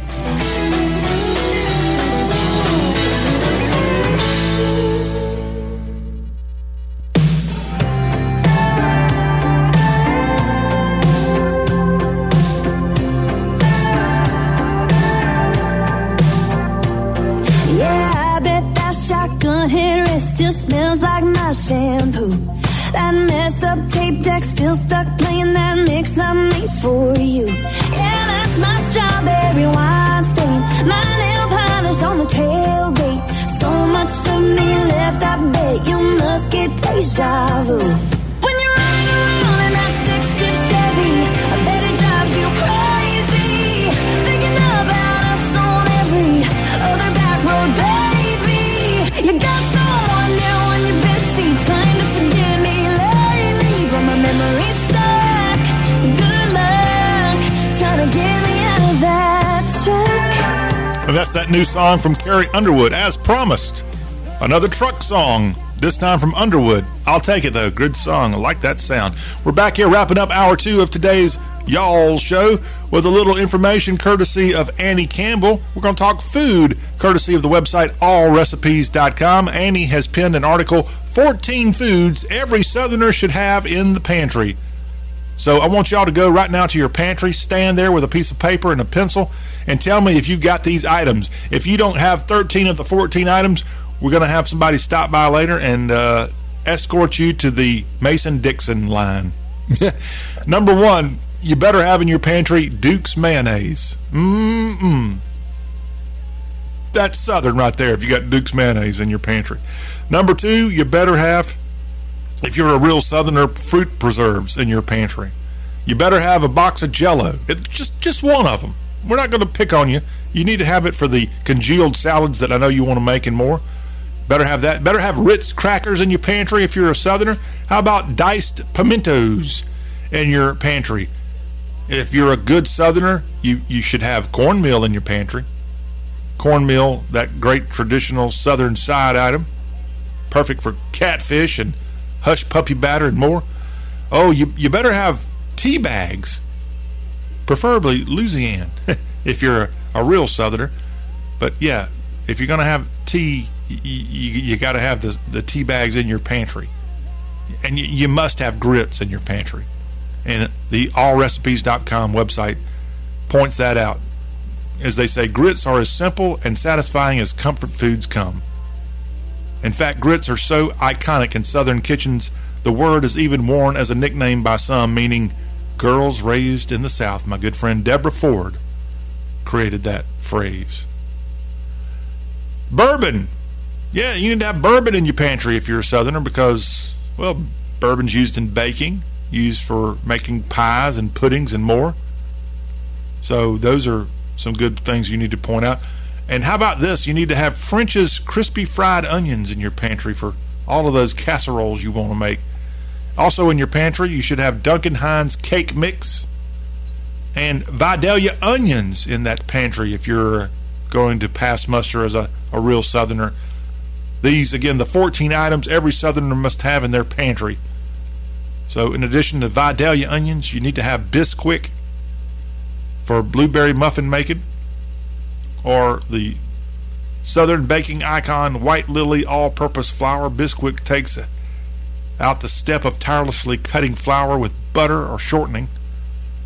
I'm just telling you what the article says. And then they need to have in the cabinet cream of anything soup. Those are the items from the website allrecipes.com you must have if you're a Southerner. The title is actually 14 foods every Southerner should have in the pantry. And Annie Campbell has this up at allrecipes.com. It's a fun article. Again, kind of pull out that pen and paper and tell me how many you got. I'll be quite honest with you. I think they're going to be knocking on my door any second now. I didn't have a lot of these on my list. I don't have any reason to have bourbon in my cabinet. I don't have any reason to have French's crispy fried onions in my cabinet. I'm not making casseroles anytime soon. And I sure as heck, even though I love the taste of Vidalia onions, I'm not keeping them in my pantry.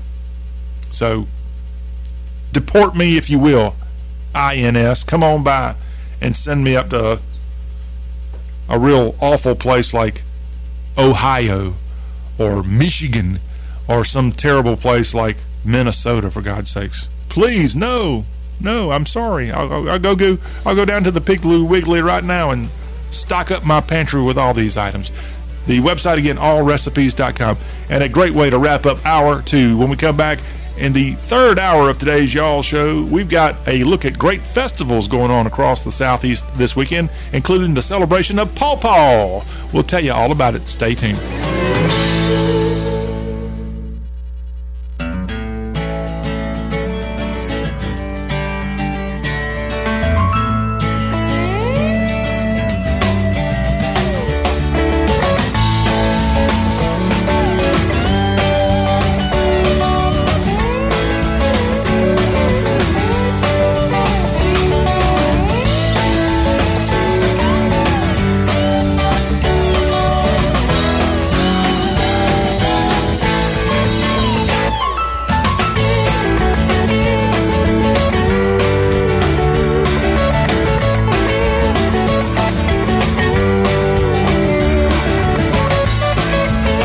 And we're back here, final hour of this Thursday show about the Southeast. We are y'all.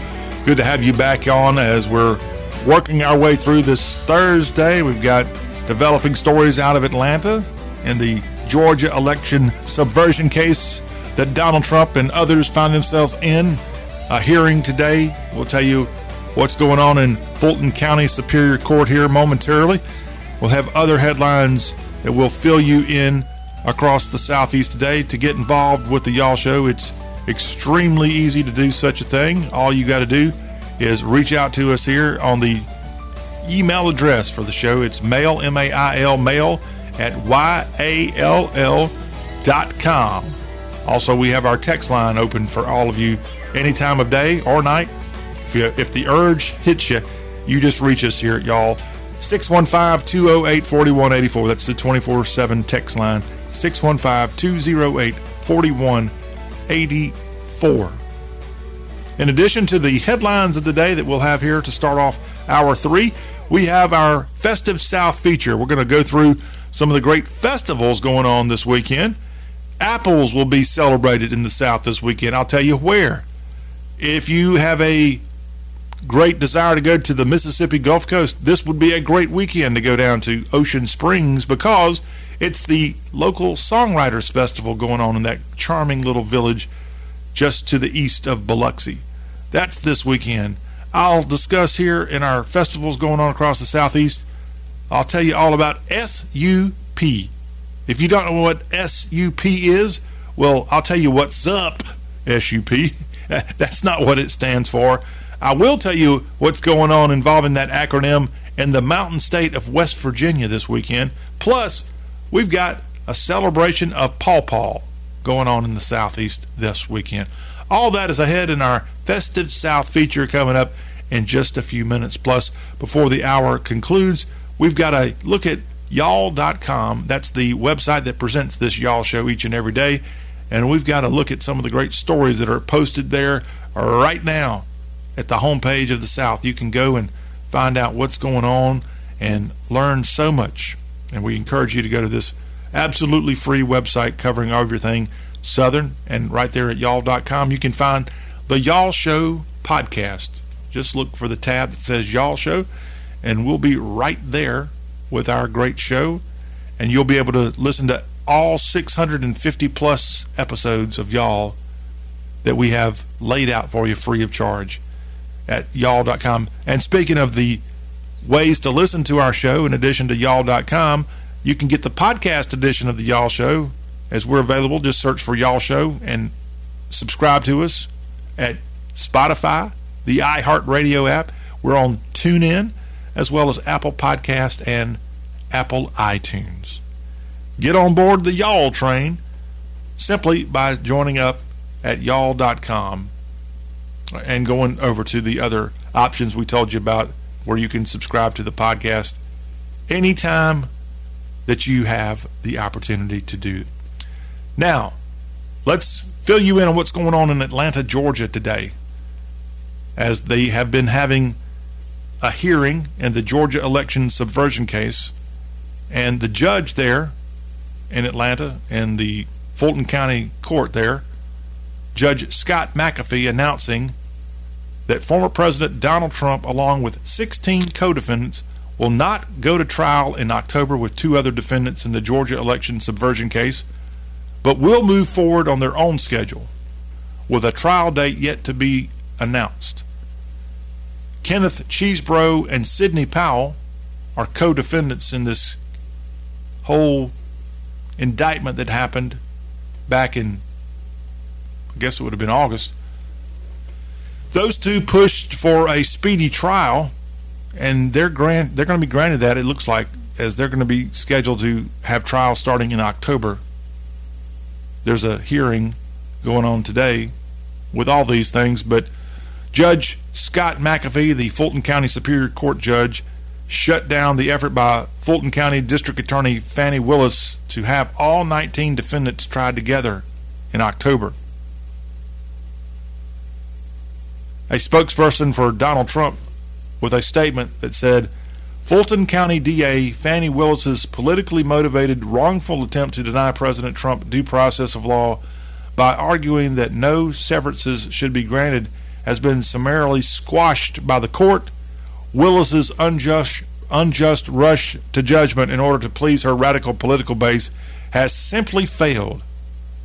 Now, McAfee did not set a trial date for Trump and those other 16 co-defendants, but the timeline he sets out in a court order means that they wouldn't go on trial before at least December. So, how does this affect Trump's 2024 plans as he's running for office? Well, he's got a lot of other legal issues. I thought the whole Willis attempt to have this thing in October was really pushing it.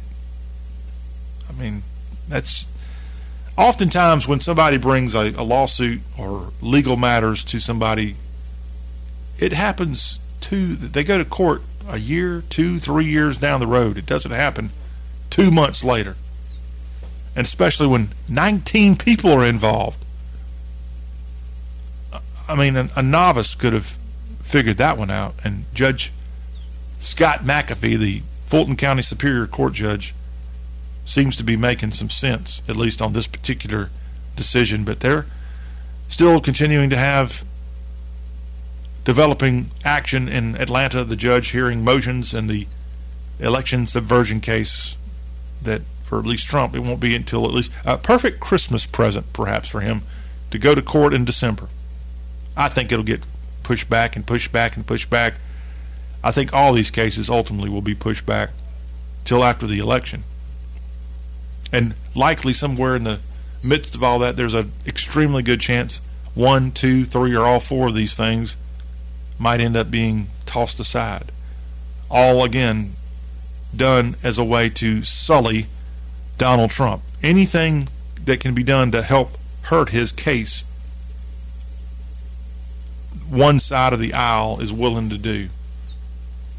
Now, if he's guilty and there's a smoking gun, then he is no different than any other citizen and should be prosecuted.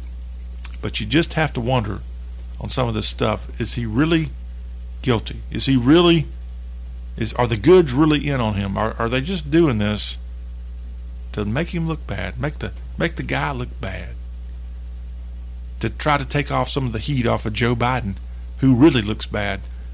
We saw Wednesday more and more Democratic voices come out and say, this is not our guy.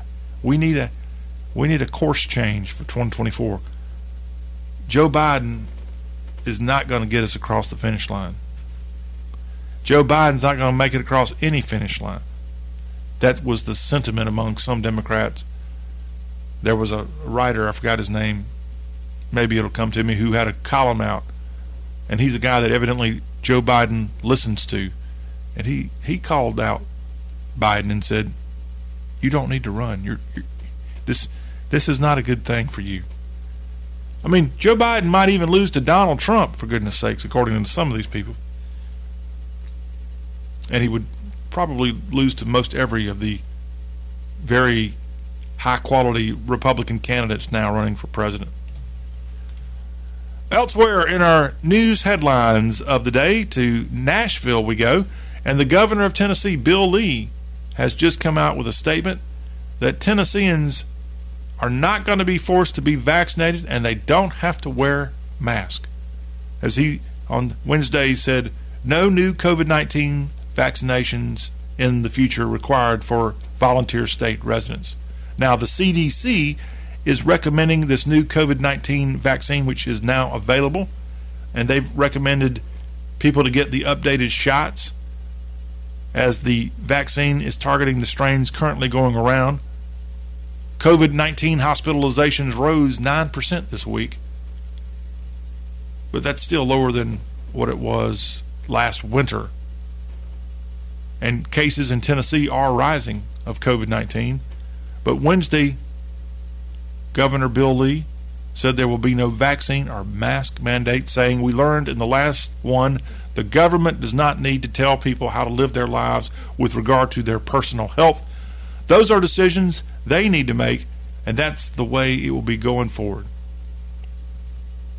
For the libertarians of the world, they're all rejoicing Tennessee's chief executive with his decision, or at least what he says right now. This could all change.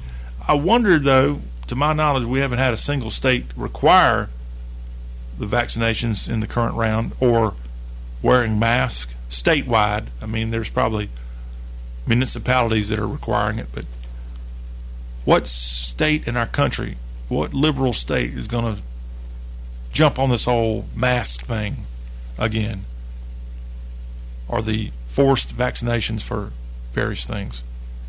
The state of North Carolina's governor, Roy Cooper, has appointed an appellate judge to be a new North Carolina Supreme Court justice.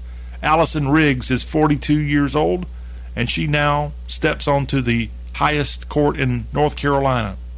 She fills a vacancy that was left by a Democrat. So this Democrat, Riggs, now goes into the state Supreme Court of North Carolina, where Republicans hold a 5-2 majority in Raleigh on the highest court of the Tar Heel state.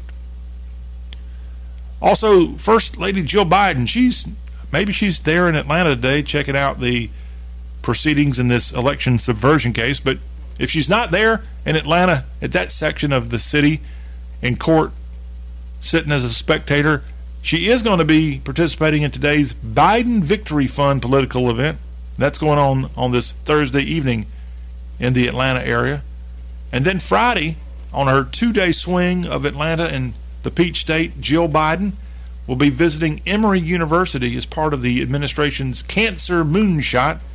And she's going there to highlight the launch of the first project funded through the Advanced Research Projects Agency for Health. And that aims to use technology to train immune systems to fight cancer and other diseases more effectively. So she's got politics and cancer on her mind as she spends 48 hours in the Atlanta area, Jill Biden, this week. And if she's in Atlanta, I wonder where Biden, her husband's going to be. He's been traveling the world. I guess if I were a betting man, I'm going to say he's probably going to be hanging out at the beach house in Rehoboth this weekend. He's there a lot. Oh, my goodness. The hell they gave Trump for going across the river to Virginia and golfing on a pretty regular basis, or going to Mar-a-Lago some. And Biden's, I think he's in Delaware more than he's in Washington, D.C. Now, luckily, that's not all that far, but still, what a waste of government money sending them back and forth to the first state. Kristen Welker grew up just north of Delaware. She's a Philadelphia native, I think, and she is going to be the new host of Meet the Press. And this Sunday, on her NBC debut of hosting this weekly news magazine, President Donald Trump's going to be her guest as she's gone to Trump's Bedminster Golf Club this week and sat down with the 45th president. Trump last appeared on Meet the Press in 2019. So this will be the big interview of the weekend, Kristen Welker and Donald J. Trump, as this thing airs Sunday. And Welker takes over for Chuck Todd, who recently stepped down as the host of Meet the Press. And I wonder if he's stepping down from being on NBC altogether. I don't even know that. I don't watch MSNBC, of which he's on there usually, or has been in much of the daytime hours. I think he's a University of Miami alumnus. I know he is from Miami. Chuck Todd. If you're a Delta Airlines Sky Club guest, guess what? Delta Airlines is going to be making some changes starting February 1st of 2025, as the Atlanta-based airline said it plans to cap the number of entries to its Sky Clubs starting on that day in 2025. It's going to cap the number of entries for holders of the American Express Platinum card, as well as the Delta Reserve American Express card. If you've got a Platinum card from American Express, you're going to be only allowed 6 visits a year to the Delta Sky Lounge, Sky Club. I've never been in one, so I don't know how cool these things are at airports around the world or not, but I'll take your word if they are a good thing to go to. If you got the Platinum card, you're going to be allowed only 6 visits a year, while Delta Reserve card holders get 10 annual visits to the Delta Sky Club starting February 1st of 2025. Now, those who book a basic economy ticket are no longer going to be allowed in the lounge starting January 1st, 2024. So let me just go ahead and warn you, starting in January, if you're flying the El Cheapo route on a basic economy ticket, and after January 1st of 2024, if they catch you at a Delta Airlines Sky Club, it's going to be hell to pay. Oh my God. Attention, we have someone breaking the Sky Club rules here. Call the police. Call the Delta police. And then you're going to be hauled off to Delta jail if you get caught there at one of the airports doing time for going into a Sky Club. As I said, I've never been in one of those things. I've seen, when I've walked past in terminals, I've seen the door for them, But evidently, it must be a pretty cool place to go, because you can go in and I guess they got food and they got nice, comfortable chairs, and they have other amenities. Hopefully the amenities in there are better than what they have on Delta Airline planes when you're flying there. But if you get stuck in a layover, this seems like a good option. Now, what's crazy is the news of this change from Delta originally was leaked on a Portuguese language website. So how about that? The Portuguese language was the first language of which this big news was informed to, and then Delta had to confirm it. Come on, Delta. I wish I could cuss them out in Portuguese right now for all of you who take advantage of this. I know for a lot of you, being in these certain clubs, like the Sky Club in this case, is one of your highest honors of life. You know, maybe even more important than having kids. You can show. I mean, I used to work with a guy. He was my partner, actually. And he would always brag about this kind of credit card he's got and this kind of access he's got. And I'm thinking, you still got to pay that credit card bill. I used to have enough stuff on my credit card that I could have had. Is it the American Express Platinum card that's like black looking? I qualified for that dang thing. But what was crazy is in order to actually get the card, you had to pay money to get it. And I was too cheap to do that. I thought, why do I want to pay extra, all this money to get a black American Express credit card? But my buddy said, oh, man, you just got to have it. It's the coolest thing. Now, he didn't have one, but he wanted me to get one. And maybe looking back, I should have done it. I should have done it. I should have gotten that darn card, because I used to spend a lot of money on a credit card and pay it. Luckily, I'd pay that thing off at that time, back when I was just charging. All business related, by the way. And I'm a good business person. At least I think I am. But looking back, it would have been, if I could have just had it for a weekend just to see the reaction. Because I was told by people like bartenders, like, oh my, when you come in and you got one of those cards, we take care of you. Well, does that mean I got to give them like 100% tip just because I've got this fancy card? I don't know. Didn't have it. Really don't want it. And don't want credit card debt. Maybe you do. I don't. And lastly, in our headlines for this hour of the Y'all Show, we will take you to some stories about Deion Sanders. How about Deion Sanders? He and his sons Shadur and Shiloh are going to star in a new Kentucky Fried Chicken commercial. Like the Aflac commercials weren't enough with Deion and Coach Nick Saban. Now Deion and his two boys, his second and third oldest sons, Shadur and Shiloh, who are playing for him at the University of Colorado, they're now featured in a KFC commercial, which came out Wednesday. This is the first time KFC has worked with the Deion Sanders family, as they're promoting the fill-up box and chicken nuggets, and they're also serving up new hot and spicy wings. Now, Shadur and Shiloh are able to do this as part of their NIL deal, name, image, likeness, and more Deion, and more chicken being sold from KFC. I guess they know what they're doing. Hey, I got to throw this out there too while we're talking about food before we go to break. Buc-ee's, the great gas station out of Texas that has expanded to several southern states. For whatever reason, they skipped over Mississippi when they went and opened up a place on the eastern shore of Alabama, and now they've got them in South Carolina, they got them in Georgia, they got them in Birmingham, North Alabama, but they skipped over Mississippi on the way to these other states. Well, Mississippi, you can breathe easy now, because this week Buc-ee's broke ground on their new travel center in the Gulfport area, as the state's first Buc-ee's location is going to open off of Minge Avenue and Interstate 10 in Harrison County. The president of Buc-ee's, President Beaver Alpin, I wonder if that's really his name.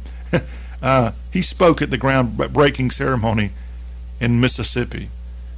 This Buc-ee's in Mississippi is going to have 74,000 square feet and will have 120 fueling stations and 24 EV charging stations, plus plenty of brisket and more. Buc-ee's, founded in Texas in 1982. It currently has 46 stores in Texas and in several other southern states. But Mississippi can now be on the Buc-ee's bandwagon with this location opening up in the Gulfport and Biloxi area just off of Interstate 10. That's fantastic news, y'all. When we come back on the Y'all Show, we will have, for fun, a look at some of the great festivals going on across the Southeast this weekend, from Pawpaws to Apples to, we'll tell you what SUP is, as that will be celebrated in West Virginia this weekend. All that on the show that shakes the Southland.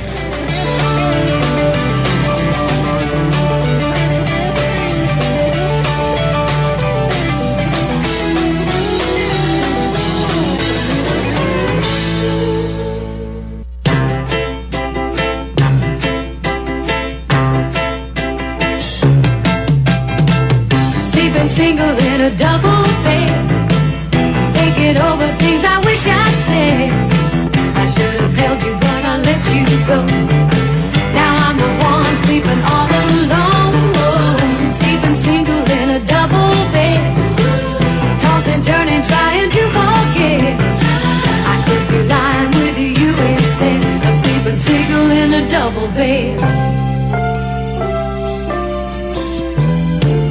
Pour me a drink, but I'd only be sorry, 'cause drinking doubles alone don't make it a party.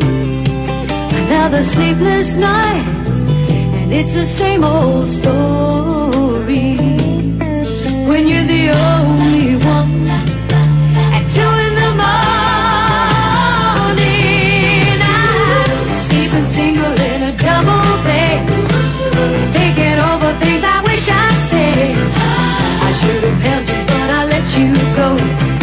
Now I'm the one sleeping all alone, sleeping single in a double bed, tossing, turning, trying to forget. I could be lying with you instead of sleeping single in a double bed.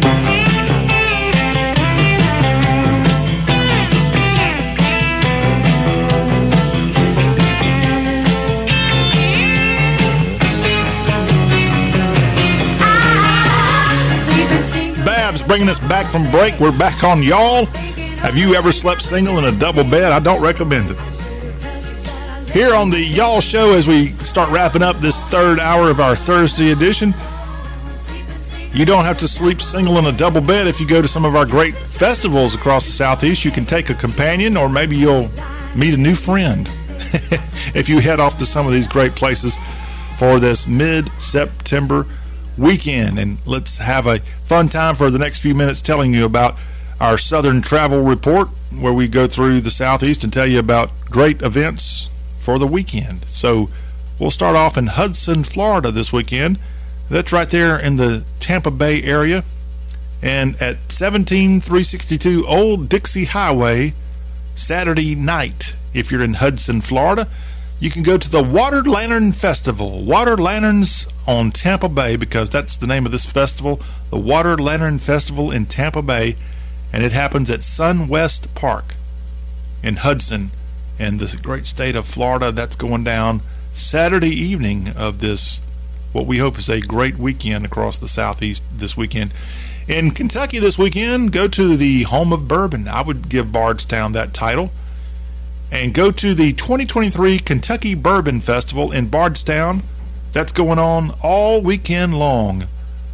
Some great, great bourbon if you're into that kind of drink. And the celebration of bourbon, and I believe that's in Bourbon County, Kentucky, if I'm not mistaken. And in Bardstown, it's the Kentucky Bourbon Festival this weekend. A lot of people love some Kentucky bourbon, except everybody in Moore County, Tennessee. They like that Tennessee whiskey down in Moore County, Tennessee, home of Gentleman Jack.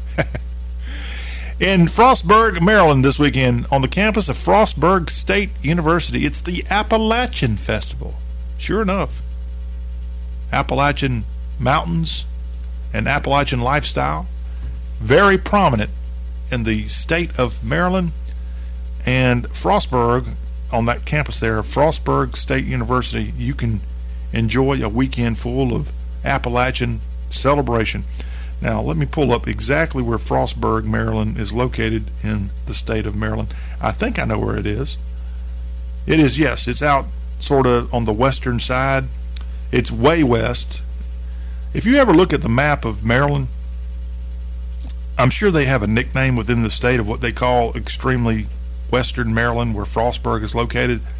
But to even get to Frostburg, if you are on Interstate 70, it looks like, you're going to be traveling right beside the Potomac River. And there's a little section of Maryland to go all the way out to Frostburg, for example, that you're going to be traveling right beside the Potomac River, where the state of Virginia is just... No, that's not even Virginia. That's West Virginia. The state of West Virginia is going to be over on your left-hand side as you travel west, and it's going to be a mile or two, just past on the other side of the Potomac River.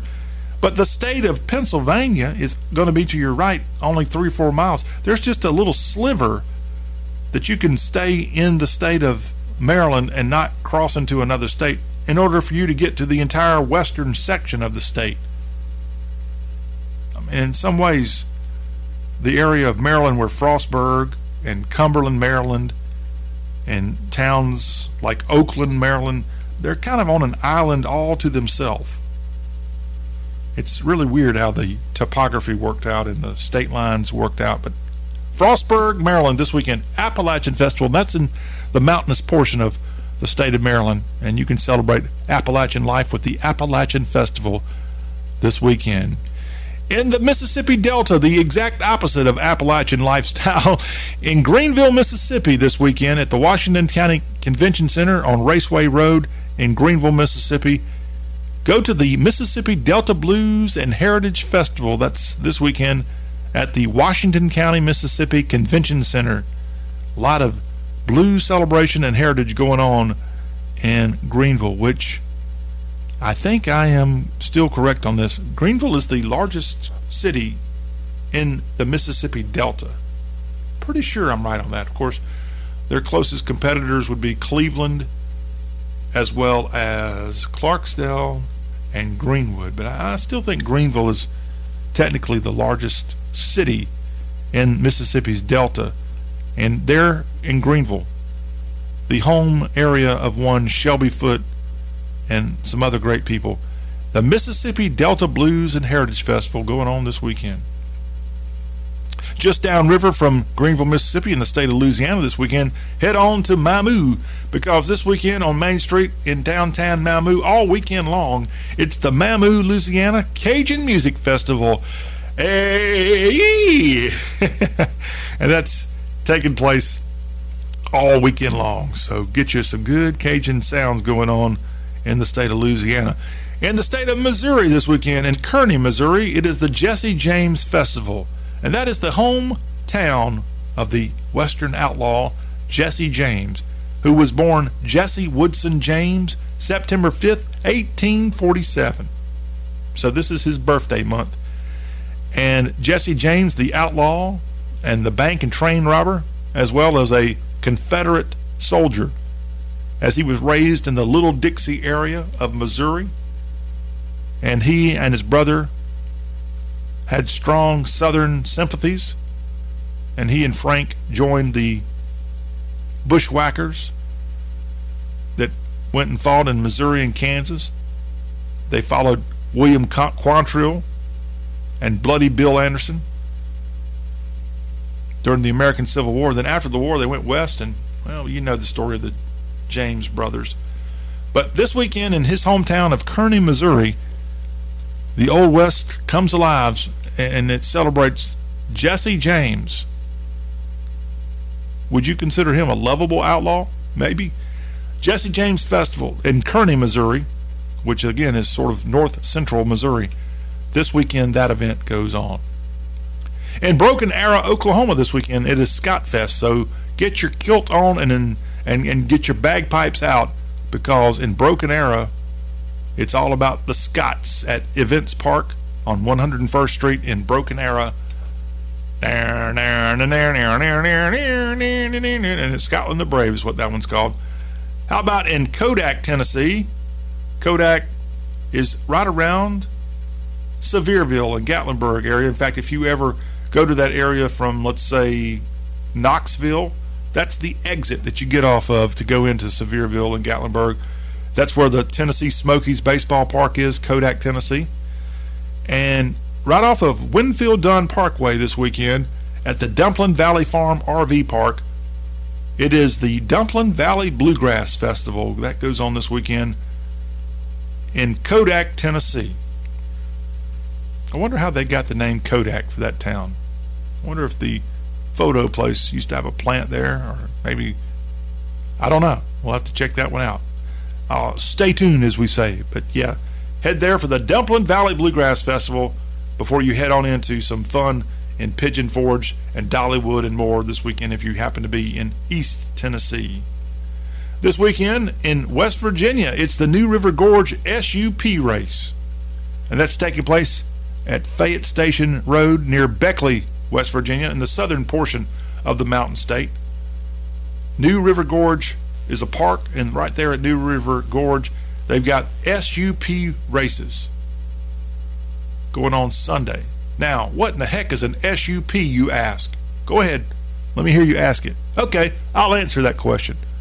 An SUP is stand-up paddleboarding. And this weekend in West Virginia, you can get your SUP on. As stand-up paddleboarding continues to increase in popularity, so does stand-up paddleboarding in its racing scene. And there are organizers all over the world putting on some amazing SUP events that help bring fellow paddlers together, with night races and poker runs to flat water and open water race series. Stand-up paddleboarding seems to be one of the hot new 21st century activities for a lot of the fitness people. And in West Virginia at New River Gorge this weekend, you can enjoy one heck of a SUP race. Lufkin, Texas, and East Texas this weekend, it is the Texas State Forest Festival. So, yeah, this is in the piney woods of Texas, and at the Angelina County Exposition Center Saturday, you can get your fill of Texas's forest with the Texas State Forest Festival. Yeehaw! Timber! In Hilton Head, in Hilton Head, however you want to say it, they've got some great songwriting events going on there. It's the Hilton Head Island Jam 2023 Songwriter Festival going on at Low Country Celebration Park on Hilton Head Island. And that's going on really today through Sunday. So go check it out. A beautiful place in the world is Hilton Head Island. And you can mix in that natural beauty with the beautiful music of great songwriting at the Hilton Head Island Jam 2023 Songwriter Festival going on this weekend in the Low Country of South Carolina. And while we've got songwriting on our mind, I want to let you know that in the great little town of, well, I'm wrong on this. I was told that the Ocean Springs, Mississippi songwriting event was going on this weekend, but I've got conflicting dates, so I'm going to skip. I think it's going on next weekend, so apologies, everybody there at Ocean Springs, Mississippi. I'm going to promote your songwriting festival next week here on the show, okay? But we still have the Hilton Head event, and we're proud to tell you about that. This weekend in Lincolnton, North Carolina, which is to the northwest of Charlotte, it's the Apple Festival going down. And how about apples? North Carolina does not factor in as one of the leading producers of apples in America. Washington State does. The number 2 apple producing state in America is Michigan, followed by New York, then Pennsylvania. And coming in at number 5 is the state of Virginia.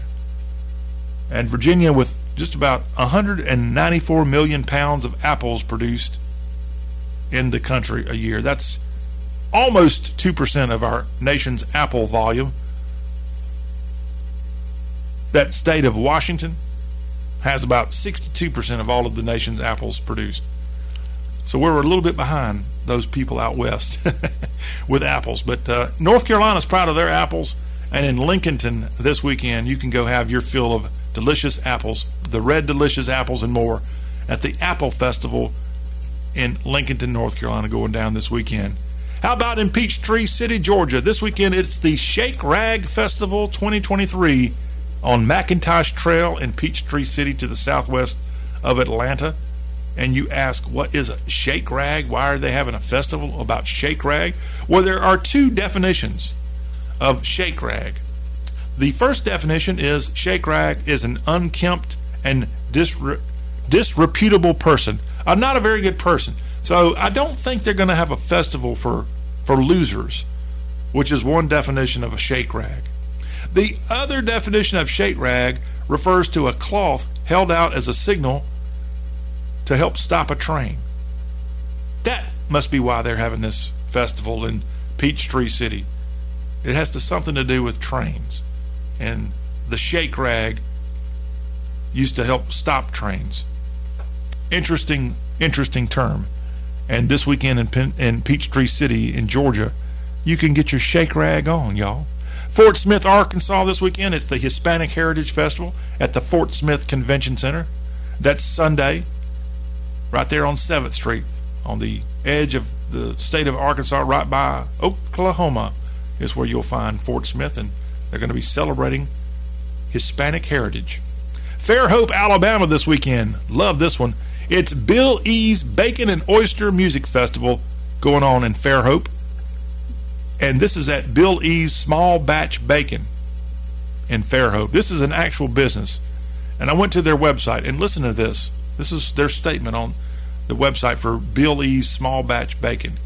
Like other artisanal foods made in smaller quantities, the flavor of Bill E's Small Batch Bacon is something special. It makes regular mass-produced bacon taste like, well, regular mass-produced bacon. From the small family farms where the pigs are raised to the premium ingredients used in curing, Bill E doesn't cut corners. In fact, his bacon is so delicious and beloved, local songwriters serenade every batch where it's smoked in Fairhope, Alabama. And this weekend in Fairhope, it's the Bill E's Bacon and Oyster Music Festival on the eastern shore of Alabama. That sounds delicious and entertaining all together. Check it out in Fairhope this weekend. If you're able to get to Powhatan, Virginia this weekend, it is the Pawpaw Festival. And this is the last one of the festivals going on across the South this weekend that we're going to spotlight. Pawpaw in Powhatan, Virginia, at the Powhatan State Park. Pawpaw Festival. What is a pawpaw? Is that your lovable grandfather? No. Pawpaw is a edible fruit tree native to North America, specifically in the eastern portions of the United States, though you often find them near the coast. Pawpaws are a tree, and they have this delicious fruit. Sometimes called an Indian banana, the pawpaw tree is a favorite of gardeners across the South because of its dark green foliage, tropical appearance, and abundant fruit. And they have tropical characteristics that make them seem like they would be happier closer to the equator, but pawpaw trees thrive in the South's temperate climates and delicious forests, or deciduous forests rather. They can be a source of seasonal color because of the fact that their leaves turn bright yellow in autumn, and then their brown velvety flower buds open to deep burgundy flowers from March to May. Pawpaw trees can grow about 30 feet tall, and their oval-shaped fruits are about 35 inches long, and then they ripen to brown. And this weekend in Virginia, at Powhatan, Virginia, it's the Pawpaw Festival. Y'all got any pawpaws out in your yard or in your garden or wherever you might want to have them? Sounds like a pretty dang good option now that I've told you all about them. And this weekend in Virginia, there's a heck of a celebration going on of pawpaw. So get your granny and your pawpaw and head over to Powhatan, Virginia, and y'all just dine and celebrate pawpaws. Not the grandfather, but the actual thing, the tree, the fruit. You get me. You follow me. How about that? Learning about pawpaws on this Thursday edition. When we come back on, y'all, we're going to close this thing out for the day. We've got to look at some stuff going on the website, allaboutthesouth, y'all.com. We will tell you about it when we come back on the show. All about the South, the Y'all Show.